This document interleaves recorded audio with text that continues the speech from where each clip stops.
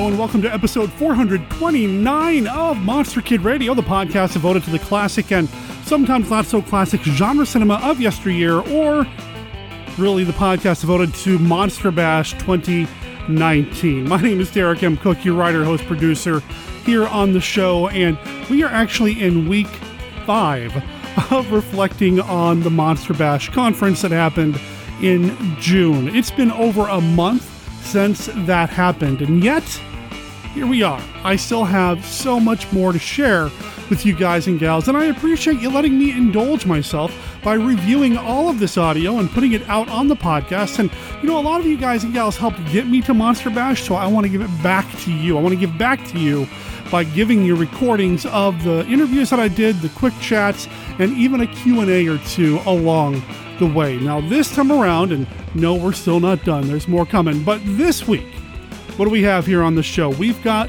some conversations with publisher Richard Clemenson, monster makeup effects master Mitch Gonzalez, director Sam Irvin, and then a couple of actresses you might know. You know, their names are Veronica Carlson and Martine Beswick. You know, you might know of them. Anyway, they're going to be here on the show as well. Plus, courtesy of Mike Ramsey, you know, the writer for Scary Monsters magazine and, you know, dear friend of Monster Kid Radio, he recorded the Q&A with Martine Beswick, so you're going to hear that in this episode as well. And like I did last week, I did something a little different with the Q&A. Instead of just letting it play, I went through, and anytime somebody from the audience asked a question, if I didn't recognize the voice and, you know, they weren't a Monster Kid Radio regular, I didn't want to include their voice here on the show. So most of the time I'm able to make everything kind of make sense. You know, not hearing the question isn't really a negative. In fact, a lot of times I just played a movie trailer that was relevant to the question being asked, so that when Martine you know what, I'm over-explaining it and probably overthinking it. You're going to hear that towards the end of the show, after you hear all the conversations that I did at the Monster Kid Radio table, and most of these recordings, if not all of them, actually took place on Sunday. So if I start sounding a little punch drunk, well, that's probably why. You know, it wouldn't be an episode of Monster Kid Radio without some of our regular segments. So of course, we've got Kenny's look at famous monsters of Filmland. We have Dr. Tongue's World of Monster Collectibles and Professor Frenzy's bedtime stories. There is a lot to get to in this episode of Monster Kid Radio. So, to quote one of my favorite YouTubers, let's just jump into it.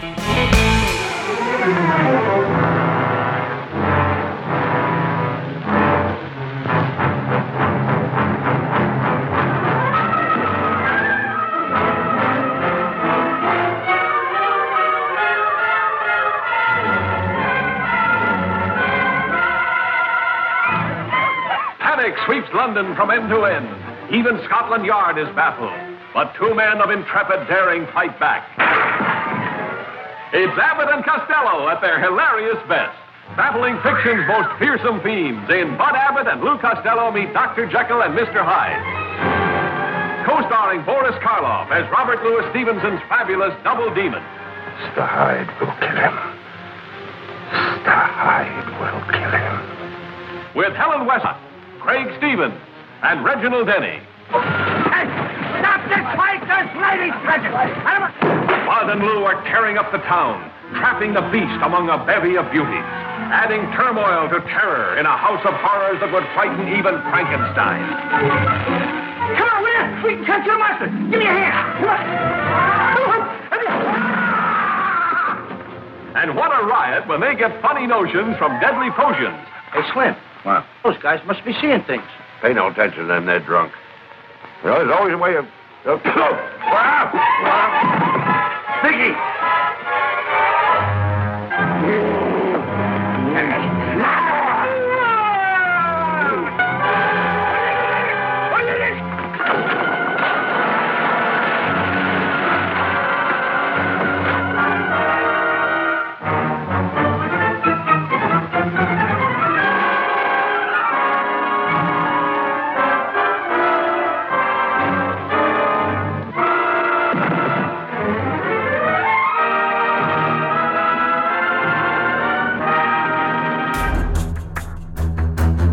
Vampires, werewolves, zombies.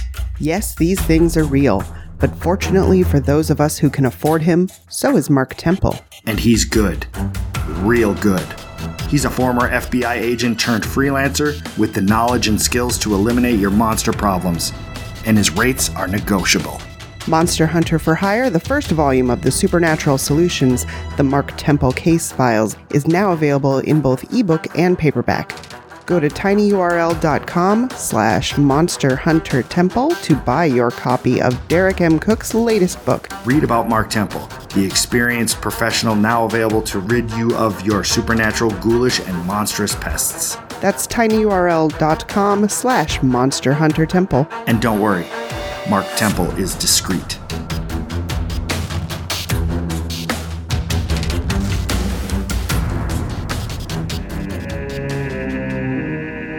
Beware these children. Behind their fiery, hypnotic eyes lurk the demon forces of another world.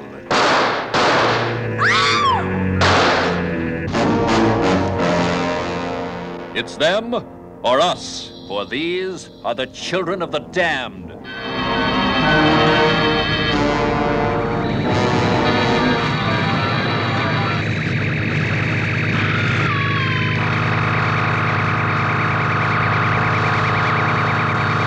Children of the Damned.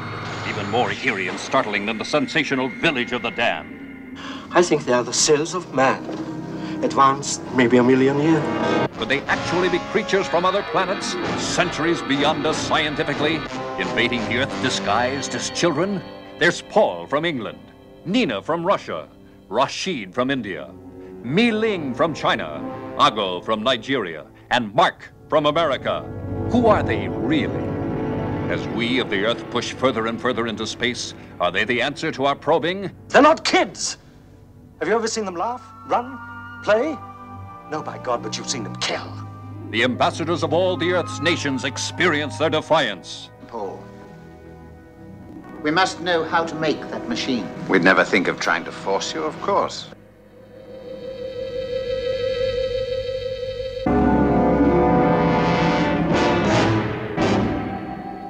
Theirs is the power of evil, turning friend against friend, hating, killing, yet armed with no weapon you can see or touch. Unless we can learn to live with them, we may cease to live at all. Can any force on Earth stop their fury? At this very moment, they could be making all those men out there turn their guns on one another.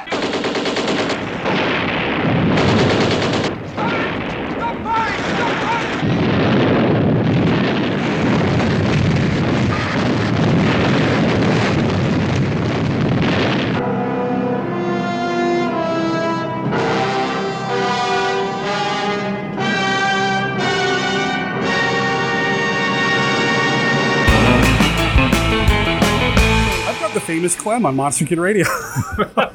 It's Richard Clemenson, publisher of one of the best classic horror magazines around. Absolutely love what you do. Tell the listeners what magazine you do, because if they don't know, they need to know. It is called Little Shop of Horrors. I've been publishing since 1972. I was fresh out of the Vietnam era army. Like I said last night, I didn't get my ass shot off. I'd always loved horror films, but in the summer of '69, I had mono. When I recovered, I went to a drive-in triple feature of Valley of Gwangi, Godzilla vs. Thing, and Hammer's Dracula Has Risen from the Grave. Wow. I loved so much, I went back the next night. God bless my mother. She hauled my famous monsters and Castles of Frankenstein to Waterloo, Iowa from Mason City when we moved.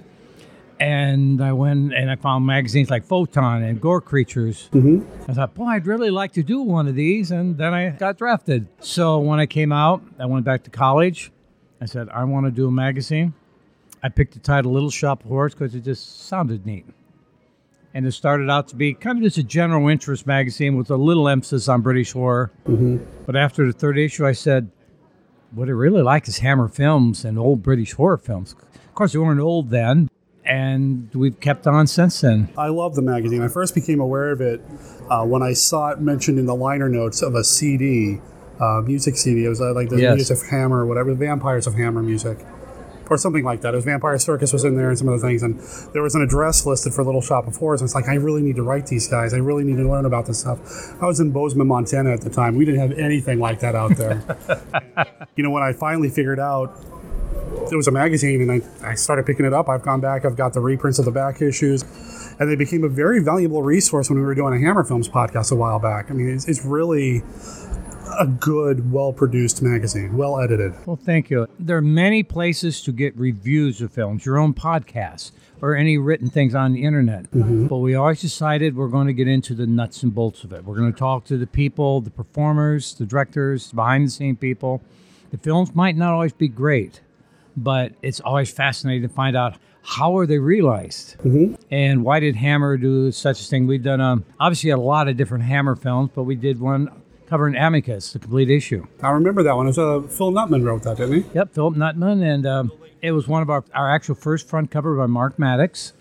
And Bruce, that's right. And Bruce Timm did the back cover on it, because we've attracted such fantastic artists. I mean, people come forward and say, we'd love to work for you, and I go, okay, yeah, I'm not arguing there at all. The quality of our contributors just knocks my socks off. I mean, we got to mention Sam Irvin's Frankenstein. Frankenstein, The True Story. That was Sam and my sister, who has designed a magazine since 1979. Yeah. And I just kind of stood back and let him go at it. And Sam, well, I want this photo here, and can we strip this 3-strip? My sister's playing around. The only thing you don't do with her, once you've agreed to something, she designs it. You don't come back and say, well, we really need to redo this, because you will get hurt. But other than that, she sits in a recliner. She's got her laptop, got British mysteries on, designing Little Shop of Horrors. But you saw I say, my God, you gave me 10 pounds of crap to jam in the 5-pound space again. But then she does her magic. It's amazing. The magazine is just stellar, and it's just getting better and better. Like I said, I've seen all the old issues with the reprints and everything, and you got Mark Maddox doing the artwork. You've got these issues that are dedicated to, like the Amicus one or the Frankenstein, the True Story one, just dedicated to one thing and really getting into the nitty-gritty.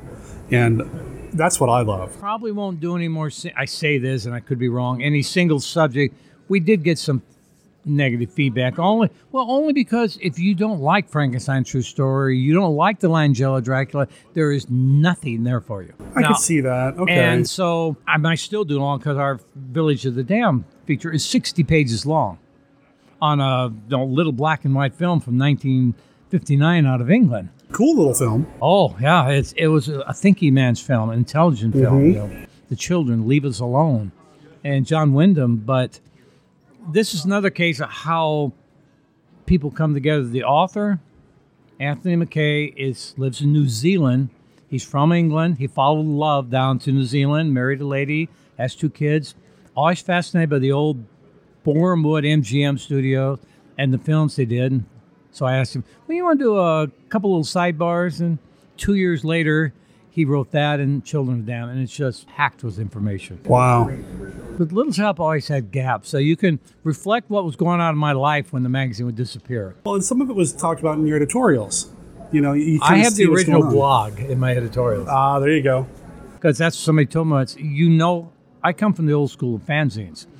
When you buy these magazines, you know something about the people, and they open up about it, and I really open up. Yeah, married twice, now married 3rd time, and everything goes on. I just said, okay, here's what's going on. Yeah, it makes it feel more accessible. I mean, we don't have the opportunity as a reader to talk to somebody who was involved with the Amicus films or talk to somebody who was on the set of Frankenstein, The True Story, but that content in the magazine prefaced with your editorial kind of telling us what's going on, it just makes it feel more like a family thing. Exactly. Yeah, we're all involved. Obviously, I have to like something about the film, although not necessarily. We did a terrific feature on Trog. I mean, Trog by any measure is not very good, but it's fascinating how it came about. The stories behind Trog, I think, are more fascinating, like you said, than the film itself. The film still makes me smile. And, I'll still watch it and get a kick out of it. But no, you're right. It's. I don't like many Jess Franco films, but I love reading about Jess Franco. And I just bought another book off Amazon, and it came, and my wife looks at it, not another damn Jess Franco book. I said, I'm sorry, he's a fascinating character. His story, I was working with a film studio a few years ago that had some of his films, and they were kind of packaging it together to put it out as a Blu-ray. And the more I learned about him, the more I knew I didn't like his films, but the more his life and how he just kept putting movies out no matter what. Sometimes it didn't seem like he cared that he was making the movies as long as he was making the movie. Exactly. He was already worrying about the next one. I tried to imagine Terrence Fisher, who I just absolutely adore. He's the only film personage I ever wanted to meet, and I finally did in 1977. But not giving his all to a project, and Jess was already, his mind is off someplace else, and he was making a deal. Yeah. I was kidding with him. I watched some of the documentaries where they talk to Jess, and he's talking. He has one tooth left in his mouth, and it's just sort of hanging in the middle. It looks like a hillbilly, and you find yourself so fixating on the tooth, you forget what he's saying. It's oh my goodness. Oh no. But no, it's fascinating stuff. I can't believe we're still doing it 47 years. Well, you were saying before we started recording that there really is something to, we never really grow up. And this stuff keeps us young. I retired a little over 3 years ago, and I've always had a lot of interest beyond work. I didn't mind my work. I was successful. But these old farmers and people come in, you can't retire. You won't have nothing to do. And I say, don't you have a life outside of work? Don't you have any interest? I've been working my whole life. And I said, okay, then you should not retire. But when I'm gone, you'll just see the cloud of dust in my body. And I'm leaving a company I really like and the people, but I've loved every second of it. There's movies to watch, books to read. That's right. Banging emails all over the universe, it seems like, putting a magazine together. It's amazing. It's amazing. Now, your focus is on British horror for the most part, but I'm sure you've got a love for like the Universals and all this other stuff. Just your focus is more I love British. Everything. I picked the Hammer stuff because nobody was really doing it. There's always going to be a lot of people doing the classic Universal period. My favorite Universal period is the 40s. Oh, nice. My favorite horror film, my favorite horror actor period is Bela Lugosi, the original Dracula. Wow. I know people talk about how old and static and they were shooting the play, but it's Bela Lugosi. He transcends everything. Karloff was a much superior actor, but Lugosi just overwhelmed you. Yes. That's the best way to put it. I've been having a hard time kind of articulating what it is about Bela. He overwhelms you. He really does. That presence, that charisma. He takes all those old Monogram films, early 40s and other stuff, and you can't take your eyes off him. And his voice, and he's so wonderful. White Zombie to me is a great movie, but you show that to anybody else, it's old and creaky, and you've got actors who are one step out of the silent era and never really got. And then there's Bela. To you, my friend, they are the angels of death. And you're going, oh man, that is so cool. Well, we have a game that we play on our show. It's called the Classic Five. I've got a deck of cards here, and each one of these cards has a this or that, what movie do you prefer style question. Gives us a chance to kind of just chat a little bit more, some things to talk about, icebreaker type stuff. Not that I think you and I would have trouble starting a conversation, but I'd like to play around of it with you. All right. All right, card number one. What prop from a classic monster movie would you like to own? Oh my. One of the eagles from Horror Dracula on the post, because a friend of mine has one of them. Oh, yeah? He got it from, designed by Bernard Robinson, the great Hammer set designer. And he visited his wife back in early 70s, did an article for us. And when I visited his house in California, there's one of the eagles sitting on the table in his viewing room. And I just, oh, God, I'd love to have one of those sitting there. So if that disappears, we know who to call. You go arrest me. Okay. Card number two. What's your favorite black and white zombie movie? And I think we probably already know what it is. White Zombie. Yeah. But my wife's favorite is Night of the Living Dead. Yeah? She just absolutely adores that film. It's a great film. Well, when we met John Russo at one of these, she had to buy a copy of the original script and get a photo taken with him. There you go. Yes, White Zombie. It's just Lugosi. He's really slim, and he's in shape, and that face and the little goatee. It's just, he's wonderful. I love everything about that film. I know the silent film, the actors that are, like you said. I love the silence. It's why I like the original Dracula. There's no music. It's the ambient sounds, the creaks, the scuttering of creatures on. Yeah, all of it. It's so good. All right, so this card actually is from our Universal deck. Which mummy do you prefer, Imhotep, Karis, or Claris? Well, Claris, a lot of fun. Karis. Karis? I really like the ones, I like Chaney, but Tom Tyler was a scary bit of work. He didn't have the pot gut. He had those black eyes. Yes. They blacked out. This was a machine. It wasn't dragging a foot along. Now, of course, I loved Christopher Lee, and I don't even remember which, if it was Karras or whatever, but Tom Tyler, he gets it for me. Underrated because everybody talks about Chaney, but no, Tom Tyler was the first one out of those two. He did it first. For the longest time, I had trouble getting the original Mummy. To me, it was so slow moving, and my wife say, "You're crazy. It's the greatest film ever made."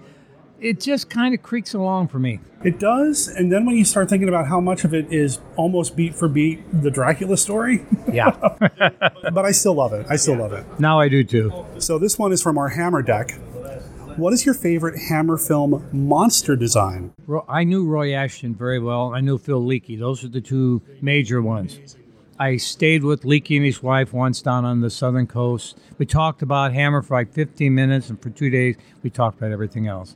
And Roy Ashton was the very first Hammer person who ever replied to one of my letters in 1969. And again, we stayed with him.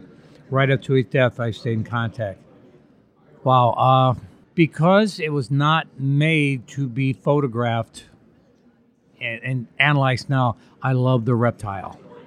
It was shot in shadows. The head would quickly pop out of a doorway. You weren't noticing that you had the jagged edges around there. In the concept of the film, I think it's wonderful design. I like that one a lot too. I think it's underrated. I think it's one that people... Yeah. Well, they tear it apart because now they can look at an 8x10 still. Well, look at that. This is phony. It was made to be seen once on the big screen. Yep. Yeah, you watch the Blu-ray now and you're like, well, I see all the seams, and boy, they couldn't know. Yeah, it's the same way with the Mummy Shroud. You see the zipper in the back, or you see the incomplete makeup in Plague of the Zombies, which is a fabulous film. Oh, wonderful. One of my favorites. Nancy loves Dracula, Prince of Darkness, my wife, but in many ways, Plague of the Zombies is a superior film. It is just absolutely perfect from the actors on down. Yep, I agree. All right, final card. It's also a Hammer question. Not counting the original, what is your favorite Hammer Dracula film? Does it have to have Dracula in it? Nope. Brides of Dracula is the greatest Hammer film, period.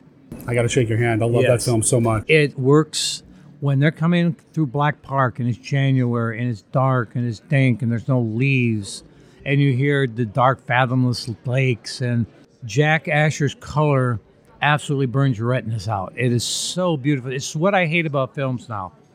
It's so dark and muted. Yeah, what's the point? There's no color. I just bought the restored version of the Ben-Hur and the Ten Commandments. Yeah. The Ten Commandments color is astounding. They cleaned up the party in the Red Sea. They got rid of the matte line, which I think is fine. But you look at Asher, you look at Michael Reed and the Gorgon. The Gorgon is so beautiful. The Brides of Dracula works in every essence. And when Cushing comes in that doorway, you go, oh, man. He's an action hero in that. I mean, more so in the really first one. And I've been telling people repeatedly, I love when he turns the windmill into a giant cross. I love that. I mean, it's so ridiculous, but I love it. So it's really good. You mentioned Famous Monsters earlier. Did Famous Monsters of Filmland influence what you do with the magazine? No, I mean, I read it. I was more influenced by fanzines. Famous Monsters I outgrew pretty quick. I could go through it in 10 minutes, look at the pictures.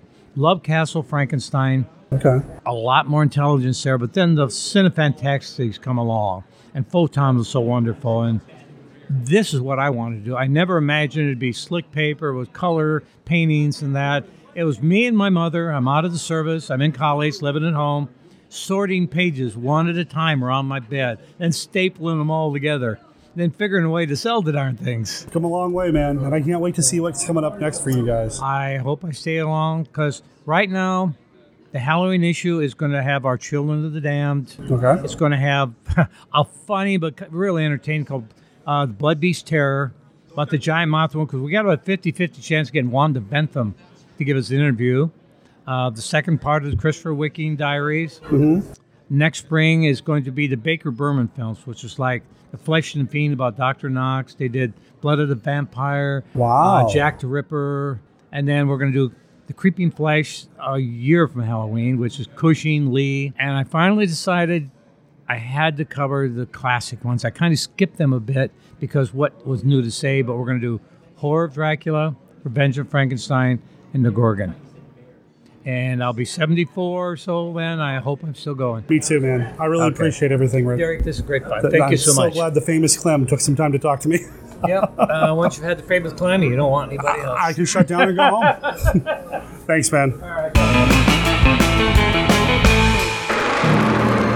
From the boiling rage of a world hurled back 1 million years comes Trog, starring Joan Crawford, rated GP.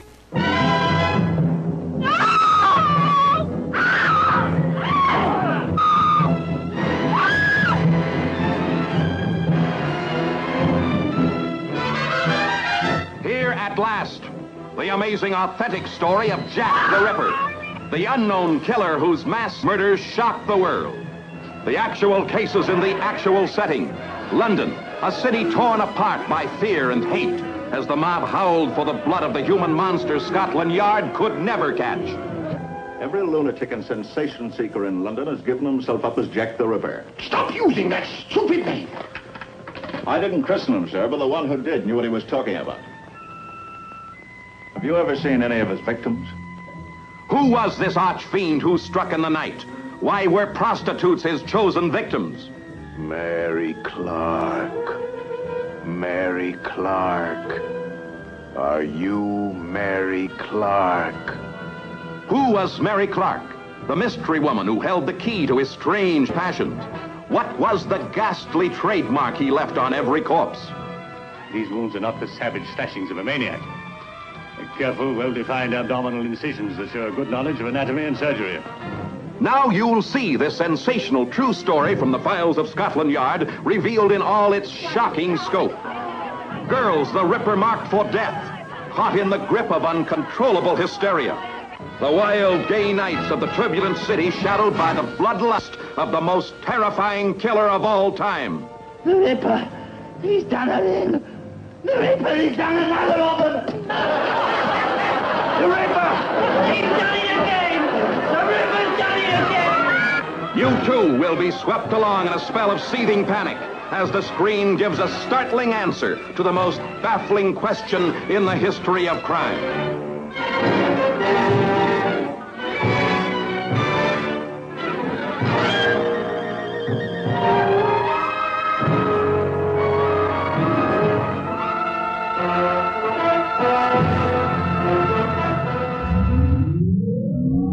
Welcome to Planet 8.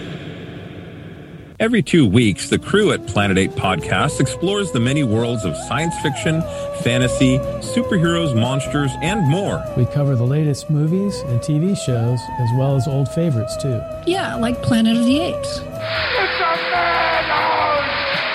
A madhouse! Hey guys, don't forget Star Trek. Fascinating. Or classic monsters like King Kong, Creature from the Black Lagoon, or Godzilla. If it's nerdy or geeky, we'll probably be talking about it. So why don't you tune in and check us out? You can find us on iTunes or other fine podcast providers. Come join the conversation at our website, planet8podcast.blogspot.com. You can also find us on Twitter and Facebook. This is Planet 8 Podcast, signing off. End transmission.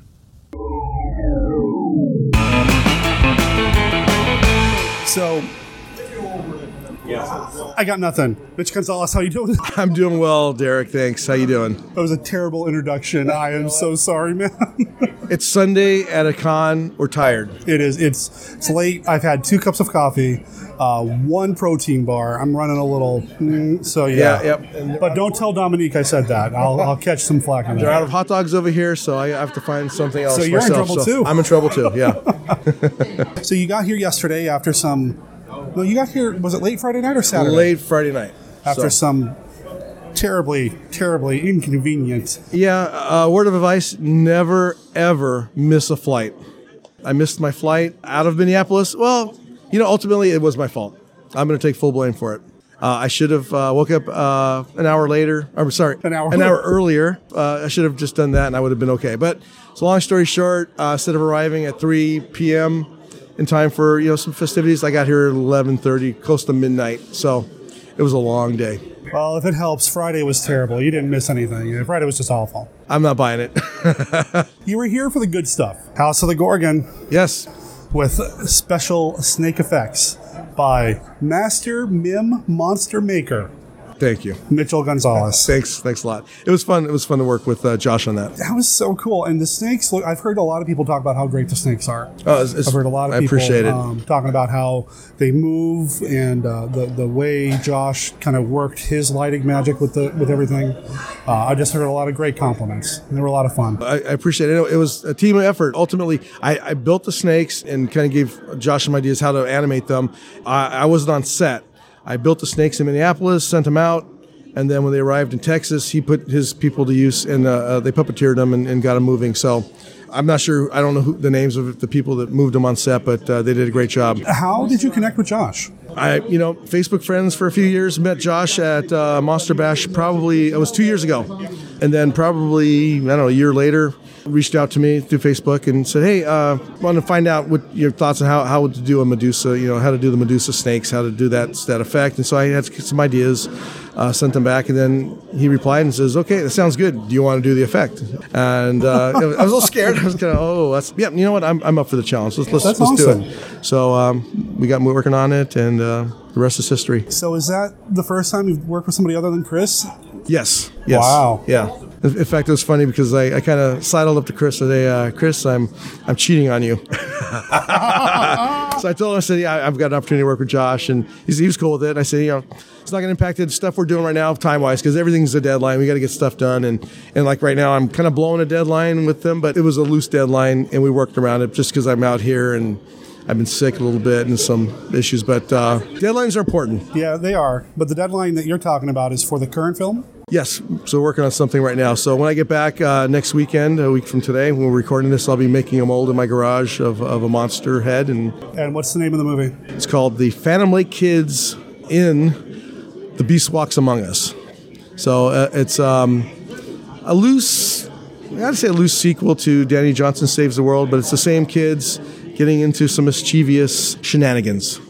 We'll just say that. Well, all the films are connected, and I know this one's got a lot of connections from what I hear.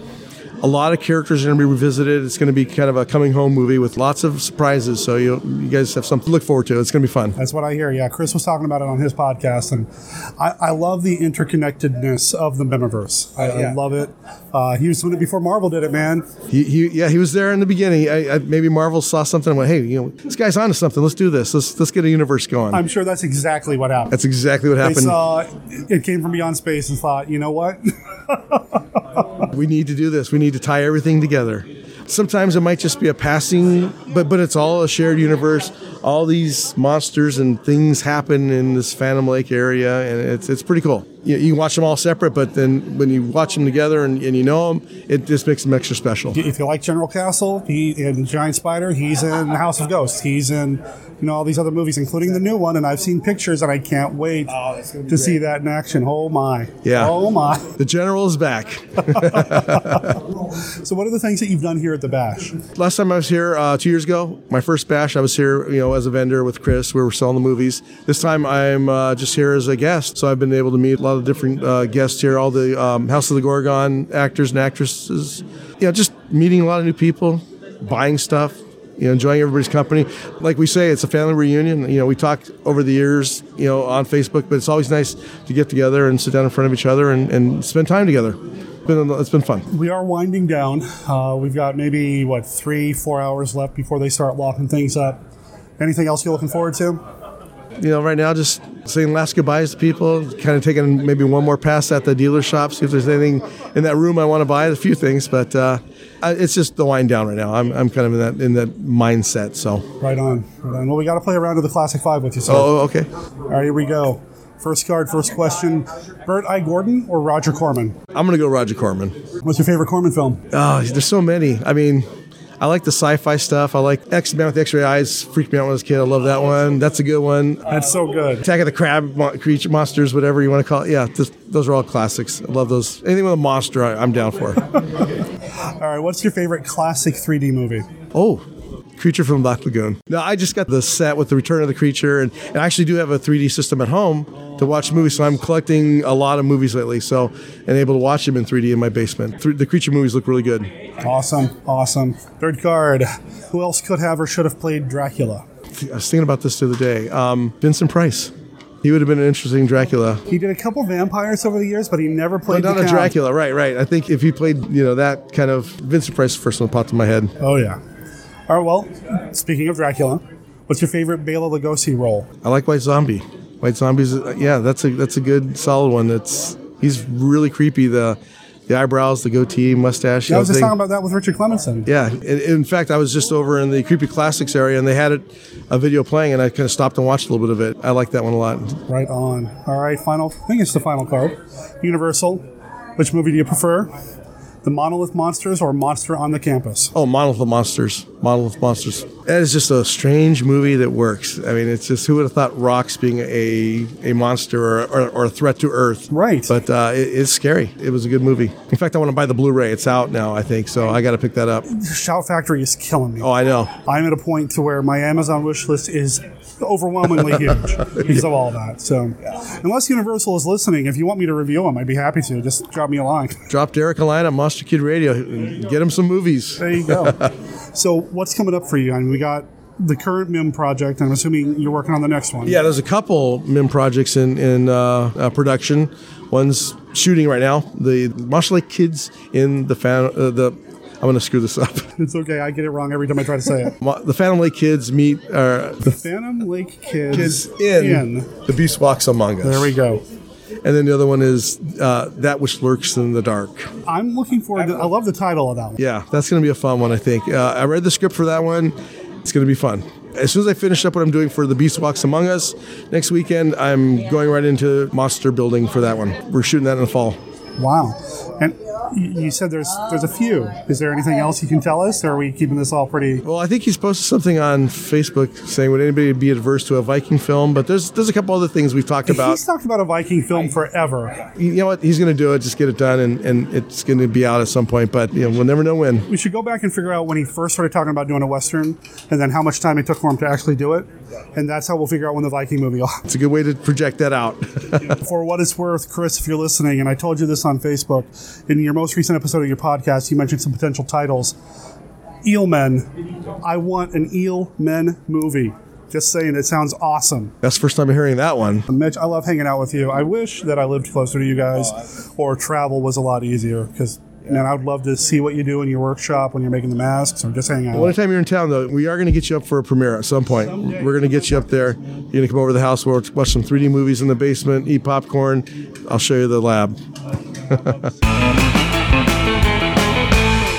outer space they came,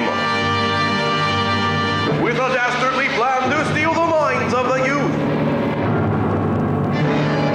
Only one person stands in their way in. Danny Johnson saves the world.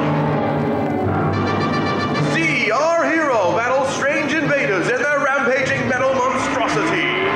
Danny! See prehistoric creatures come to life on the silver screen. See bizarre, terrifying monsters and experience more excitement than any human being can handle.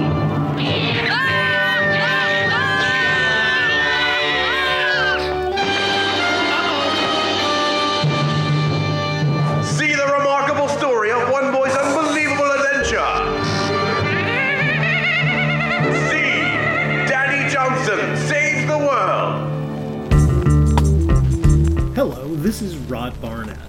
I'm the host of The Bloody Pit, the podcast that examines films from across the decades. On The Bloody Pit, we have several ongoing series of shows within the show focused on specific things in genre cinema that I and my co-hosts find fascinating. There's a long-running series focused on Italian maestro Antonio Margheriti's films from the 1960s all the way up through 1990. There's an on-again, off-again series focused on 1970s science fiction films. There's an in-depth look at the Western movies that William Castle made before he struck out on his own and became the horror auteur that we know and love. A look at the classic Coffin Joe films from Brazil. And our long-term project to look at every Universal horror film made in the 1940s. That's a long project, people. It's going to take us a long time. Sprinkled in amongst those are various other episodes focused on other stranger areas of cinema, like Lucio Fulci, Dario Argento, and even some obscure British crime films from time to time. So join me and my rotating crew of co-hosts as we examine the stranger side of cinema through an exploitation lens. Except when we don't?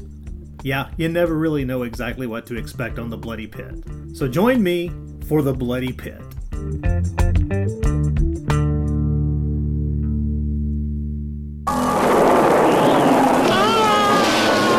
Frankenstein's monster can be destroyed by fire. Dracula by a silver stake driven through his heart. But nothing will avail against the absolute evil of the creeping flesh. A scientific experiment turns into a nightmare as a creature from hell, buried since the dawn of time, is restored to life. The creeping flesh will infect the innocent with its malignant power. The creeping flesh will drive the insane to new excesses of madness and murder. The creeping flesh. From Columbia Pictures, rated PG, parental guidance suggested.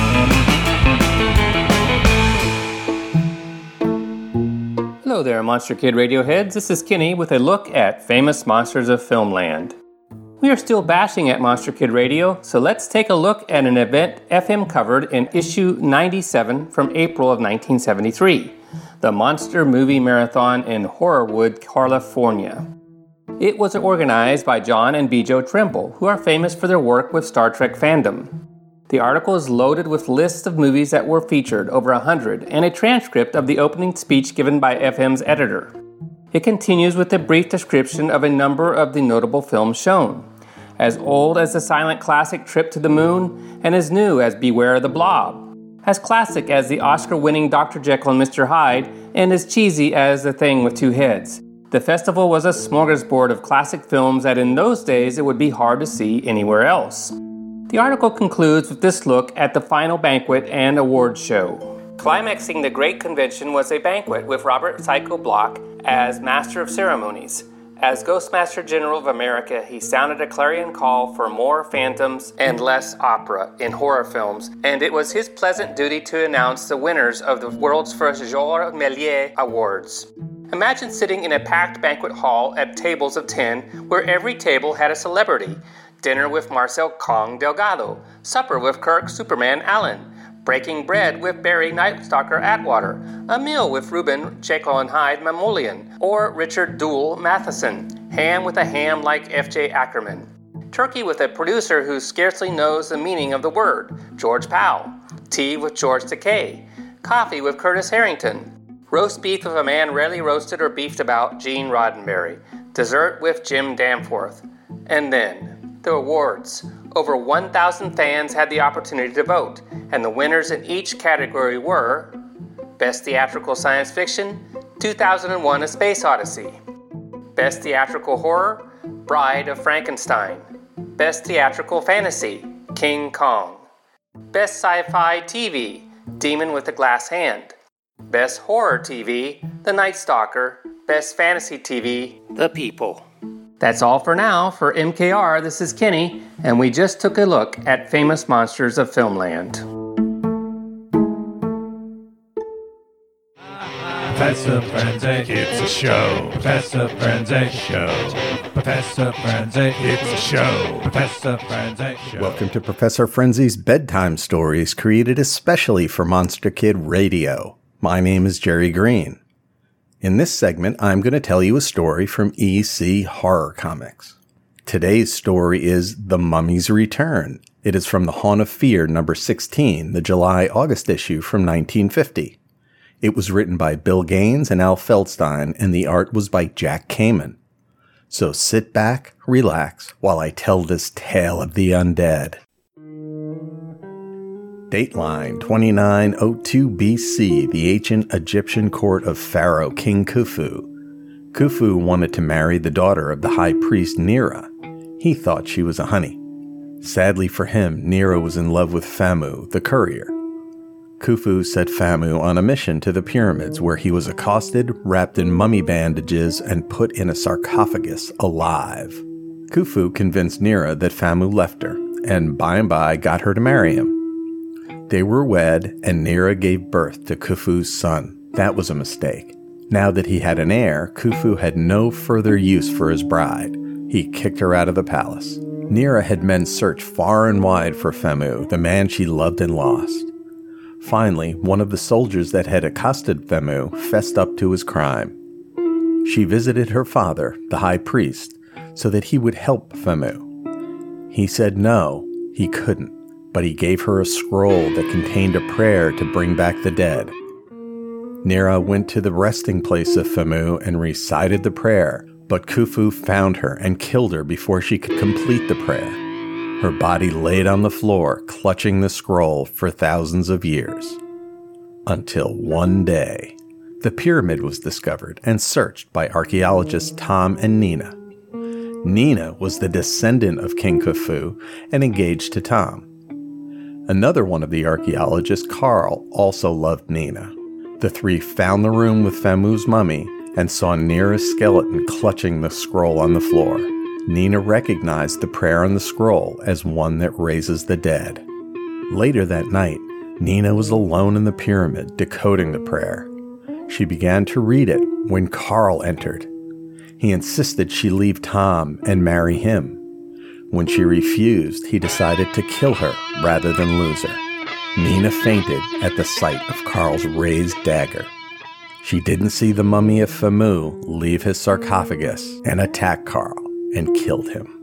When Tom finally showed up, he found Nina waking up from her shock and Carl dead, covered in dust and mummy wrappings. And Famu, the mummy, is missing. The end. I hope you enjoyed my unwrapping of this story. Why is it that mummies always seem to have their hearts broken? Is it only tragic love that can span thousands of years? Well, in this story, one set of star-crossed lovers saves another. I like how Carl has the same impulse as King Khufu. He just didn't have the throne to back up his greedy love. Carl got what he deserved, though, and Khufu got away with his bad behavior, and that's too bad. There were no real surprises in the story.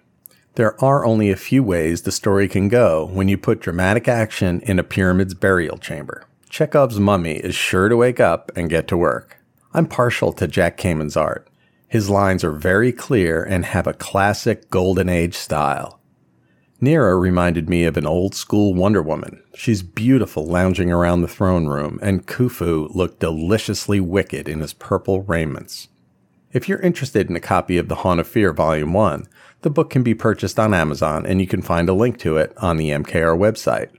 I hope you enjoyed the story. My name is Jerry Green, and you can find me on my podcasts, The Professor Frenzy Show, where we talk about new indie comics, and Bat Books for Beginners, where we talk about historical Batman and Bat Family comics. You can also catch me on Twitter at Professor Frenzy, and search for Professor Frenzy on YouTube, where you can find The Professor Frenzy Show and some exciting new projects we have coming up. Stay tuned, and thanks for listening.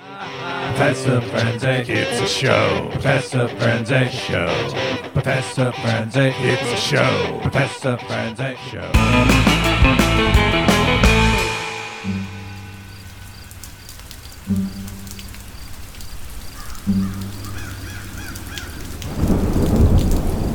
Good evening, Monster Kids. This is the Count. I'm here with some friends to tell you about our favorite board and card game podcast. It's Go Forth and Game.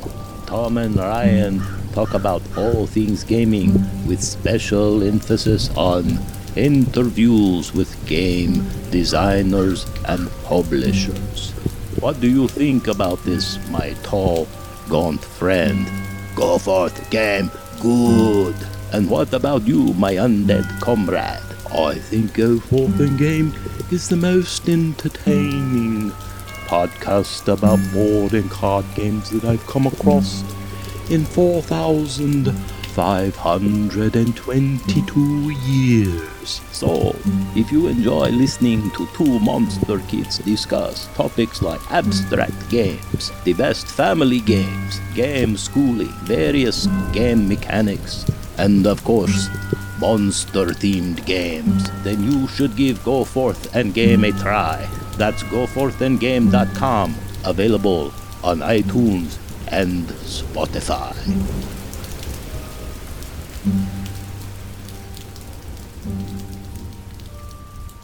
From Haiti, land of the voodoo, comes the most infamous cult of all. Bela Lugosi as Murder Legendre. I see death. Master of the undead damned.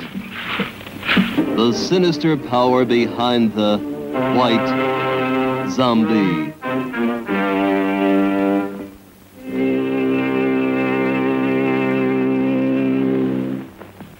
Zombies? Yes. They are my servants. This soul killer takes men from their graves to be his slaves. His instruments of terror, and now this fiend plots to possess a woman. Only a pinpoint, a silver wand, in a glass of wine, or perhaps a flower. Keep it, monsieur. Keep it. You may change your mind. Not dead? Are you mad? I saw her die. The doctor signed the certificate. I saw them bury her. Captive in the borderland between life and death. Her brain drained of the life spark. The White Zombie obeys the unholy commands of her demon master.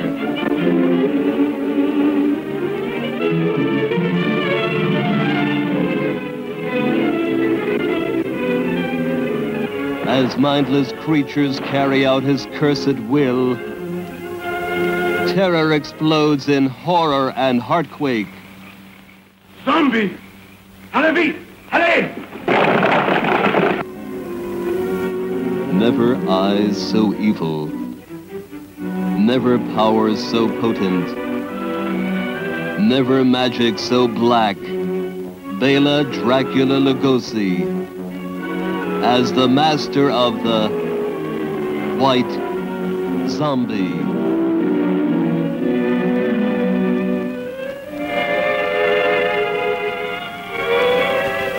Zombie! Allez, allez!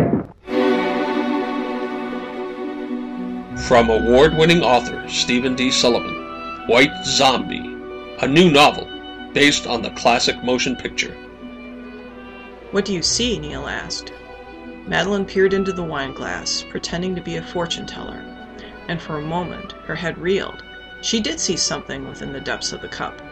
Terrible dark eyes staring up at her, boring into her mind. The eyes of that awful man they'd encountered in the road.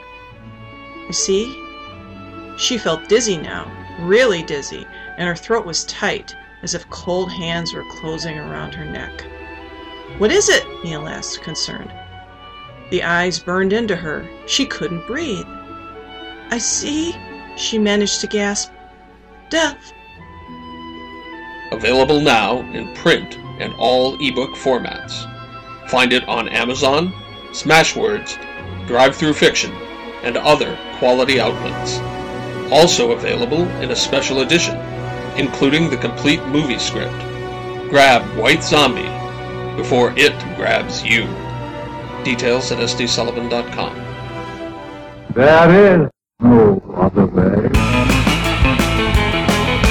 So person we're speaking with right now, I feel like I have a connection with, a bond, a trauma bond. I ran into him at the airport. I thought it was you, and then I was kind of trying to look without being creepy at the name tag on Oh, you were creepy. Oh, thanks. This is Sam Irvin. How you doing, man? Great, Derek. Thank you so much for having me on your show. How long have you been coming to Monster Bash?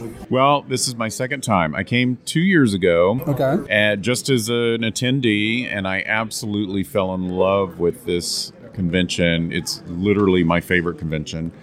And I wanted to come back last year, but I was busy directing a movie and couldn't come. And this year, I said, I am definitely coming. I had a pocket between movies, and I have a table this year. So I'm actually meeting the fans and signing stuff, and it's just been the most fun. I've just had such a blast. Yeah, despite our mutual airplane trouble. Yes. Yeah. Yeah, I live in Los Angeles, and getting here, there's no direct flight to Pittsburgh, so fly through Chicago, delays, connections, missed. I mean, it's just, it's always a bit an all-day affair. Yes, yes it is. I am kind of dreading the flight home tomorrow because I'm sure there's going to be another problem. Yes. But I'm going to hold on to the memories of Monster Bash. Yeah. You're right. It's the worth best fun. It's amazing. It's fantastic. The thing that I love, it has a family atmosphere. And what I mean by that, there are moms and dads and kids, but what I'm talking about is our extended family as Monster Kids. Mm-hmm. And, I've written for like Little Shop of Horrors magazine, and the editor-publisher of that is Dick Clemenson. And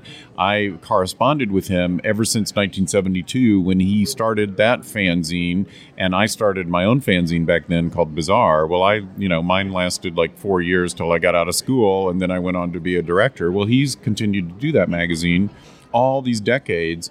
And, I had never met him, even after he had me guest edit the entire issue on The Making of Frankenstein, the True Story a couple of years ago. Rondo Award winning. Which I very proudly won a Rondo for. Thank you for mentioning that. But I had never gotten to meet him in person. So we decided the magazine was coming out in June of 2 years ago, and we're going to launch it and premiere the magazine here at Monster Bash. So it was great to do that and to meet him. I also got to meet the cover artist, Mark Maddox, who we became instant friends.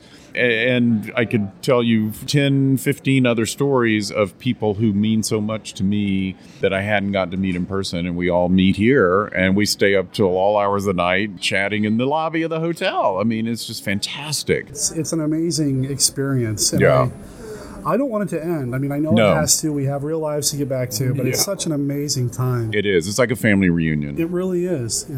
What are some of your favorite things that you've done this weekend? Gosh, it was really fun attending the American premiere of The House of the Gorgon last night. I'm so glad you got in. And Joshua Kennedy is such a fun guy and such a fan of Hammer, and to have this movie with Carolyn Monroe and Martine Beswick and Veronica Carlson and Christopher Neame, and it's like, holy crap, he just went nuts.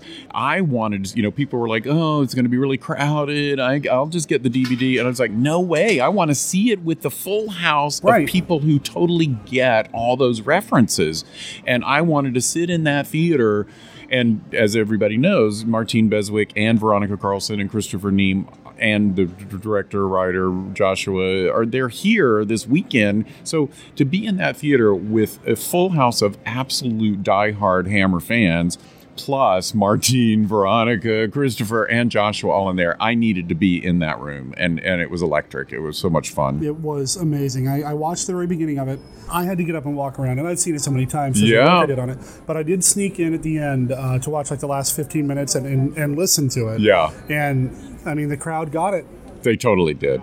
They totally did. And I need to change attorneys. I need to hire the Cushing Lee Price attorney firm, which, for those who haven't seen the movie, is one of Veronica Carlson's hilarious lines, and everyone burst out laughing. It was great. That was pretty awesome. That was pretty awesome. But there are tons of references in that. The Dr. Phibes thing with the organ and all the pictures on the wall. Oh my God, people! If Caroline Monroe is playing the organ like Dr. Phibes in the beginning, I was cracking up. It was just fabulous.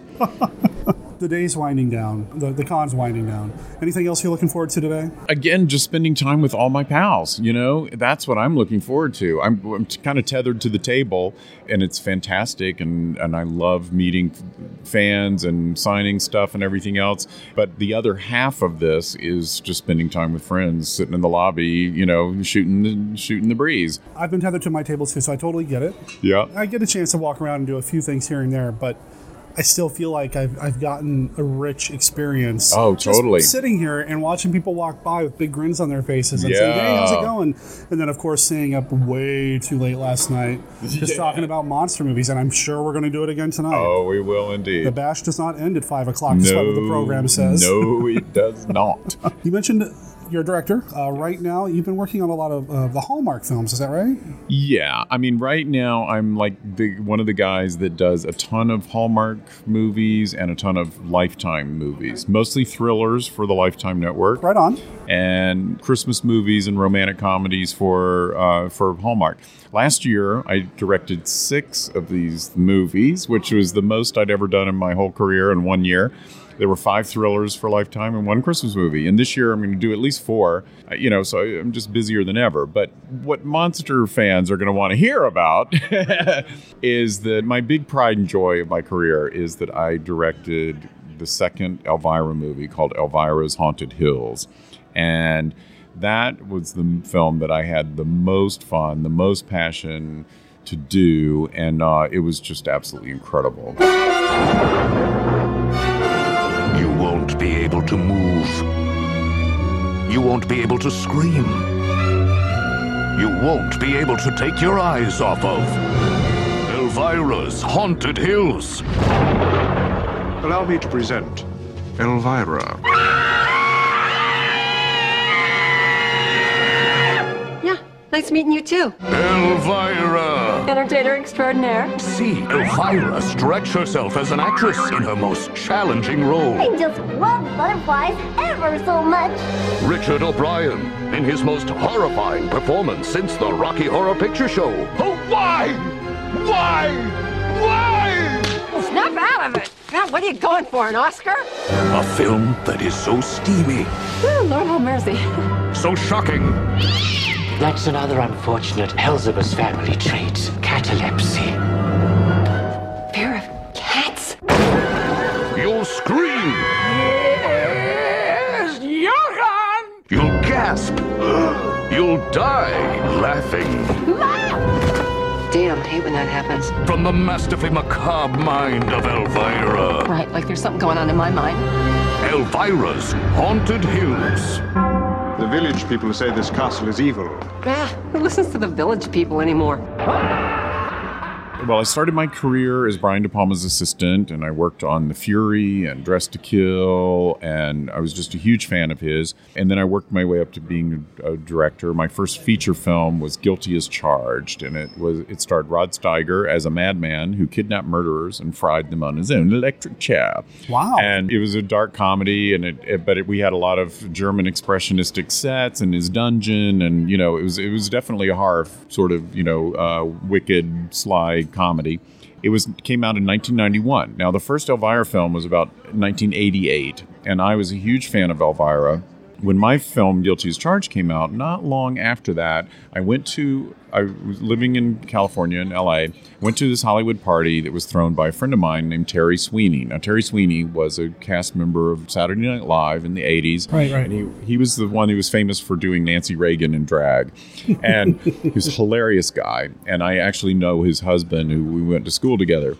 So they invited me to this party, and I look across the room, and there is Cassandra Peterson, and I'm like, holy moly, I need to meet her. Yeah. So I go over, and we start talking, and I fawn and tell her how much I love her and how much I love the first Elvira movie. And she said, and what do you do? And I said, I'm a director. I have my first feature is called Guilty as Charged. And she went, oh, I just saw that movie, and I love that movie, and I've been wanting to meet you because if I ever do another Elvira film, I want you to direct it. And I'm like, what? Is this what people do at Hollywood parties? How many glasses of wine has she had?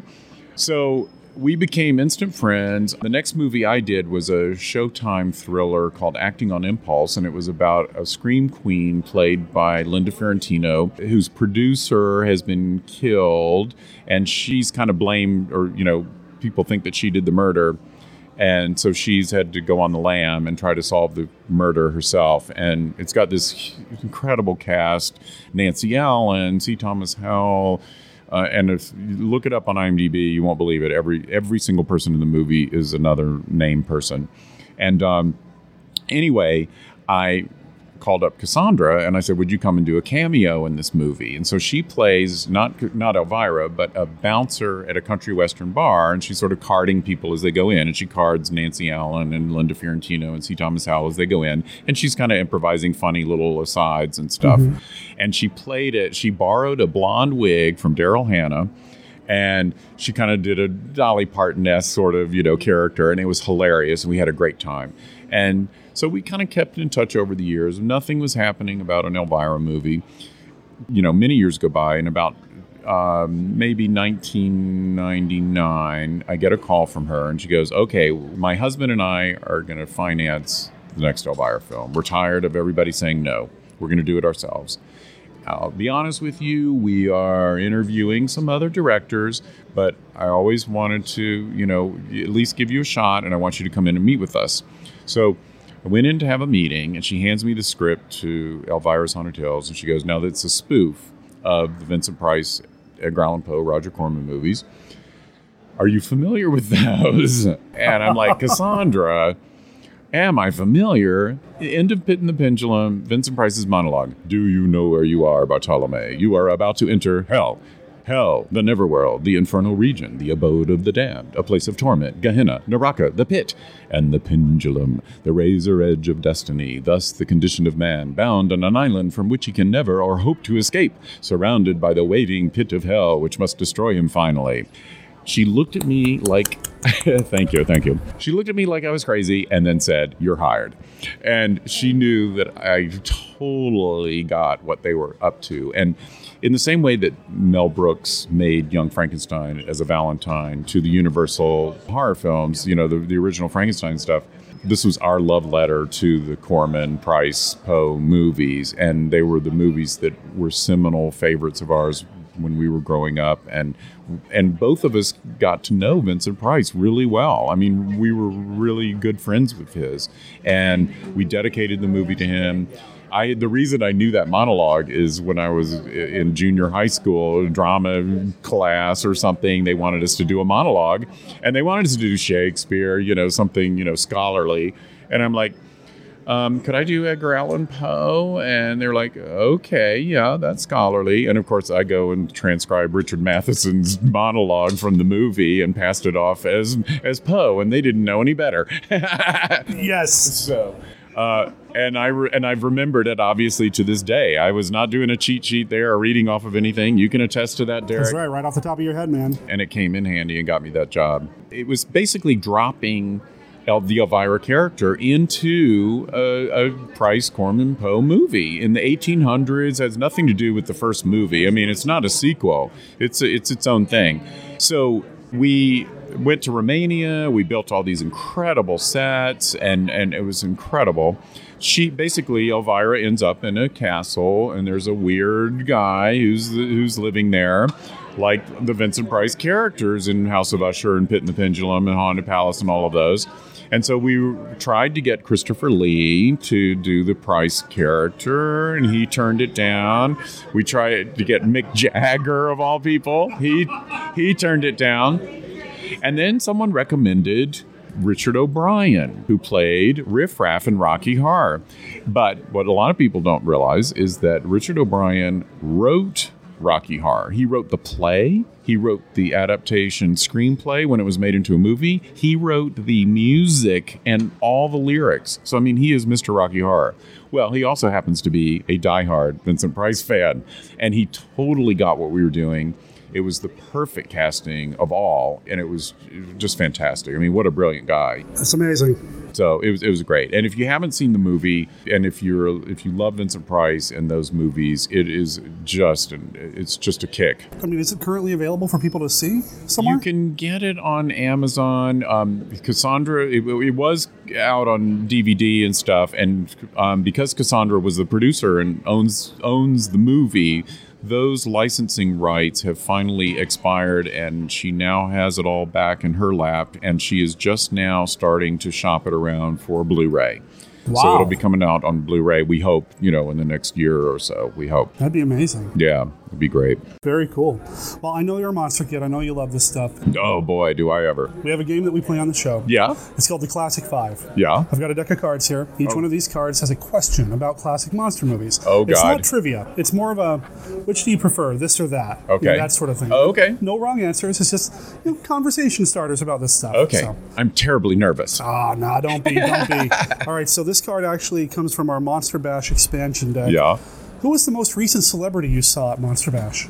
Martine Beswick and Veronica Carlson. I mean, I met them practically at the same time. Martine, I actually directed almost 25 years ago. You were telling me about this in the airport when we were stuck. Yeah. I did a film for Full Moon, Charlie Band's company. It was his kids' label, Moonbeam, and it was a film called Magic Island. It was a time travel, fantasy, pirate movie. We had stop motion animation of a stone giant, all sorts of magic and stuff. So it's definitely a genre film. And there was a three-headed tiki god that was kind of a puppet, sort of Jim Henson sort of thing.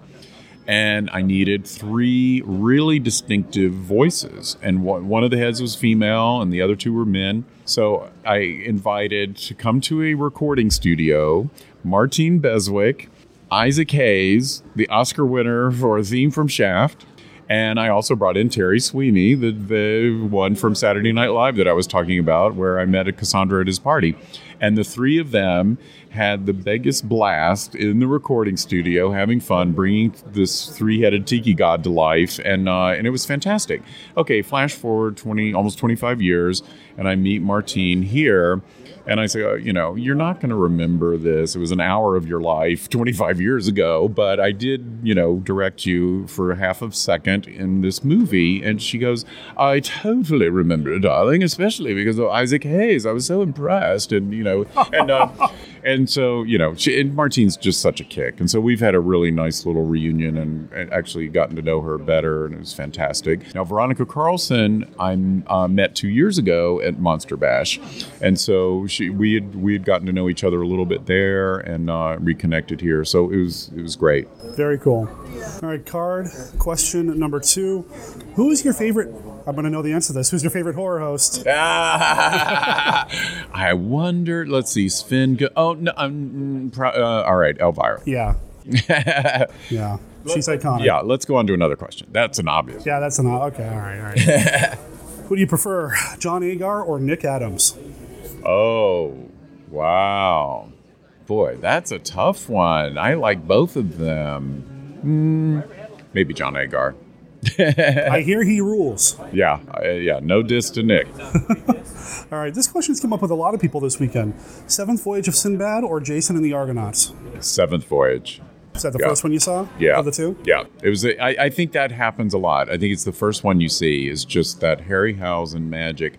I'm telling you, I'm such a Harryhausen fan, and when I did these films for Full Moon in the mid-'90s, I did Oblivion, and it's the sequel, Backlash Oblivion 2, and then did Magic Island, the one that Martine did a voice for.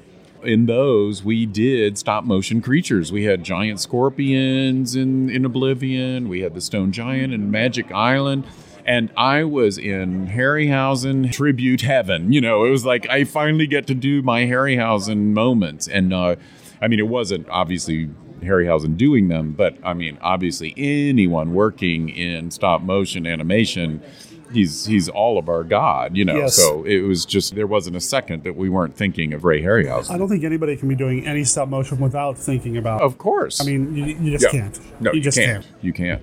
All right, this is from our Hammer deck. Yo, cool. Which Hammer film could use just one more sequel? Wow. I mean, obviously the Dracula series or the Frankenstein series, I mean, it would just be unbelievable to have another one of those. But with, you know, I mean, we have to have Christopher Lee or Peter Cushing, and that unfortunately is not going to happen unless we hire, you know, Lucasfilm to bring Cushing back again the way they did in the Star Wars movie. Well, they've got all that footage of Lee, and, you know, as yeah, the prequels. So. Yeah. I mean, yeah, that would be incredible. You know, it'd be nice to do another Karnstein movie. Ingrid Pitt's no longer with us. I mean, can you imagine bringing back these people? But yeah, I mean, God, there's just so many great Hammer films.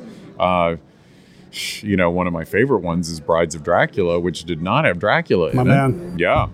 I mean, I'd love a sequel to that. I mean, it's kind of its own sort of standalone in a way. And, you know, gosh, anyway, so many. Another Dracula would be good because I love the Satanic Rites. I love them all. Yeah. But Satanic Rites of Dracula ends on such a kind of a whimper. Yeah. I want more. And I know Lee was kind of over it at that point, but still. He was over it. He was over it like 3 fruit meals before. Yeah. Exactly. But I mean, okay, I know this, a lot of people disagree. I'm not a huge fan of the 2 modern day Draculas. I'm kind of a gothic purist. And so for me, the last of the really true ones was Scars. I don't even want to talk about the Legend of the 7 Golden Vampires, which I don't know. I know a lot of people have a soft spot for that one too, but without Lee, and B, just the whole mashup with the Kung Fu stuff just didn't do much for me. Okay, fair enough. You know, and Scars of Dracula gets really dumped on, but it had some pretty freaking cool moments. I thought, you know, him crawling up the wall and, you know, down the wall and stuff, that was really cool. I mean, it has its moments, but it would be really cool to see another traditionally gothic Dracula film where we're not in Hong Kong and we're not in modern day London. If they were going to do another Dracula, that would be the one I'd want to see. Right on. Well, I am going to pull another card since that horror host one is kind of a gimme. What is your go-to film to introduce somebody to classic horror films? Well, my favorite film of all time is The Bride of Frankenstein. So many people say that for this one. So many people. Yeah. To me, that is just the absolute ultimate. And I was incredibly lucky to have been one of the producers of Gods and Monsters. That's right. You were talking about that. And there was the movie that starred Sir Ian McKellen as James Whale. And it was written and directed by the magnificent Bill Condon, who won the Oscar for that movie for Best Adapted Screenplay based on the book by Christopher Bram. And I mean, the hair on the back of my neck was standing on end the entire time I was working on that project. It was such a labor of love for all of us. But the most exciting moment of making that movie was there's a flashback scene on the set of Bride of Frankenstein. Yes. We got to recreate the laboratory set on a stage in Hollywood, and I made sure, all of us made sure, that it was duplicated down to the letter. We found the original electrical equipment that Kenneth Strickfaden made for the original Frankenstein and Bride of Frankenstein. I don't think I knew that was the original stuff. That's great. And it's floated around to, different private collectors, and Mel Brooks tracked it down and used some of it in Young Frankenstein. It had also been used in a pretty bad movie of Frankenstein versus Dracula, or is it Dracula versus Frankenstein? Dracula versus Frankenstein. Thank you. And I love that movie. How Thank dare you, I'm sir. sorry. I am sorry. But I know. They did. I remember reading about them finding that equipment, and Famous Monsters of Filmland talked all about it because Forrest J. Ackerman had a cameo in the movie, and so he was promoting the hell out of it in the magazine. And I remember them talking about finding that equipment for that movie, and then reading a few years later where that Mel Brooks used it and all. So when it came time for us to do it, I'm like, that equipment's around somewhere. We're going to find it. And we did. And it was just incredible. And we found kind of look-alike actors for Ernest Thesiger and Colin Clive and Elsa Lanchester. And there's a later scene at a George Cukor party where Boris Karloff and Elsa Lanchester reunite, and we found this dead ringer for Boris Karloff, and oh my God, I was just in heaven. That movie is phenomenal. Well, thank you. I was in Bozeman, Montana when it came out, and me and my friend were the only two people in the theater, sadly. It just didn't hit with the people that I cared to hang around with at the time. Yeah, so I was like, yeah. You know, you guys are missing out. This movie is special. It is special. And it was a very big awards season thing. It was with the National Board of Review. It swept. It won Best Picture, Best Actor for Ian McKellen, Best Supporting Actress for Lynn Redgrave, Best Director for Bill Condon, Best Screenplay for Bill Condon. It was nominated for a bunch of Golden Globes, and Lynn Redgrave ended up winning the Golden Globe for Supporting Actress. And for the Oscars, it was up for Best Actor for Ian McKellen, Best Supporting for Lynn Redgrave, and it won, as I said, the Best Screenplay, Best Adapted Screenplay. I think it's easily one of Brendan Fraser's best performances. Absolutely. One of his best. Absolutely. And it's one of my all-time favorites of Ian McKellen, and that's saying a lot because he's always brilliant. Yes, he is. It's just, I just feel so lucky to have been part of it.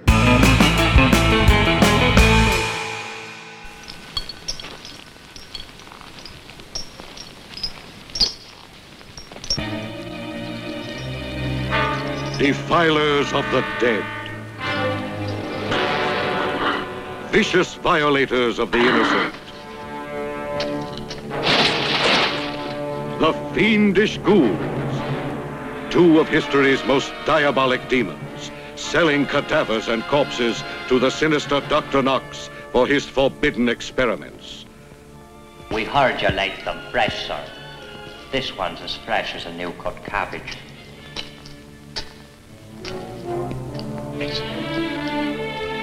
Excellent. I'll give you 7 guineas. 1, 2... The fiendish ghouls.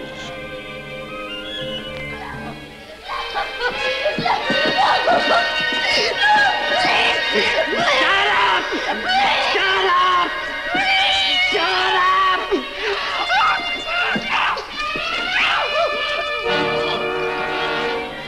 No one was safe from the bloodlust of these depraved grave robbers, these sadistic murderers. You killed...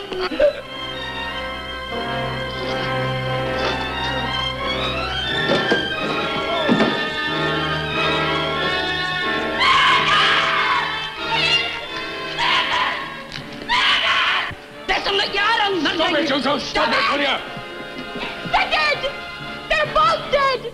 And if you want to find them, go to the Academy of Dr. Knox!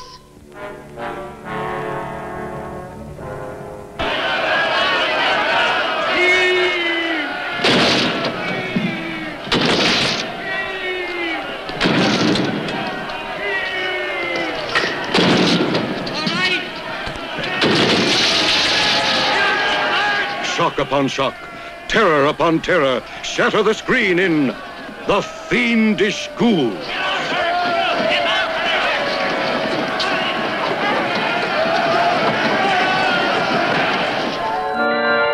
This may be what we've been listening for the past 4 years.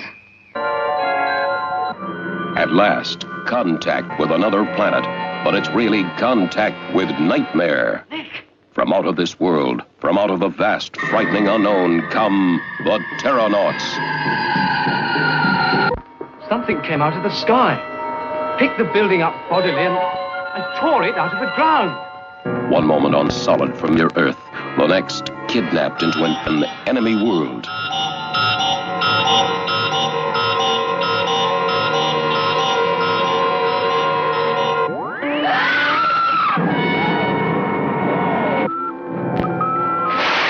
Give me that gun.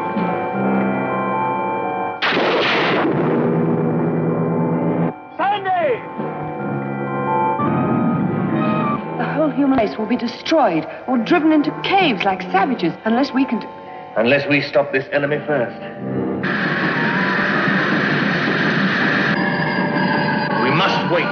gun range.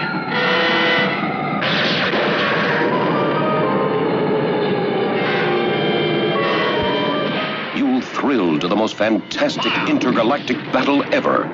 A warring asteroid challenged by a handful of humans 1,000,000 miles out in space, determined to save the Earth from the Terranauts.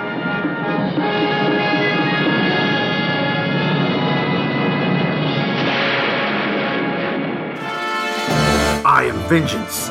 I am the knight. I am Batman. You need to take out the trash. I don't have time for that now. We have 2 podcasts I have to create a new promo for. What? Both JLU Cast and Supermates? Yes. JLU Cast, where you and I discussed the Justice League and Justice League Unlimited animated series from Bruce Timm and Company. And Supermates, our original show where we talk about all sorts of geeky stuff, including our annual House of Frankenstein series on classic horror films. Yeah. That's it. But how do we combine this into one promo? I have no idea, but it sounds like we're doing our original Supermates promo all over again. I kind of think we are, but hey, other folks kind of aped it, so it must have worked. Well, why don't you get to work taking out the trash and I'll finish up. Great. So join us, Cindy. And Chris. On JLU Cast and Supermates, both proudly part of the Fire and Water Podcast Network, found at fireandwaterpodcast.com and on iTunes.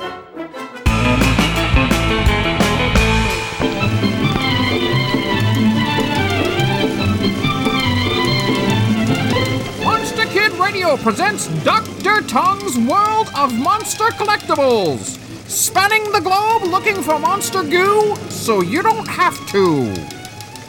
Dateline, the Internet.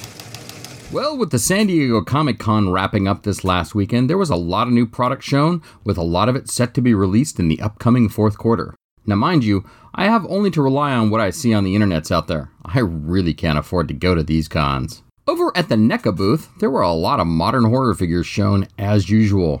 The usual titles were present, Aliens and Predator, of course, the Halloween franchise, Chucky and His Bride, Pennywise from It, Leatherface, etc., etc., etc.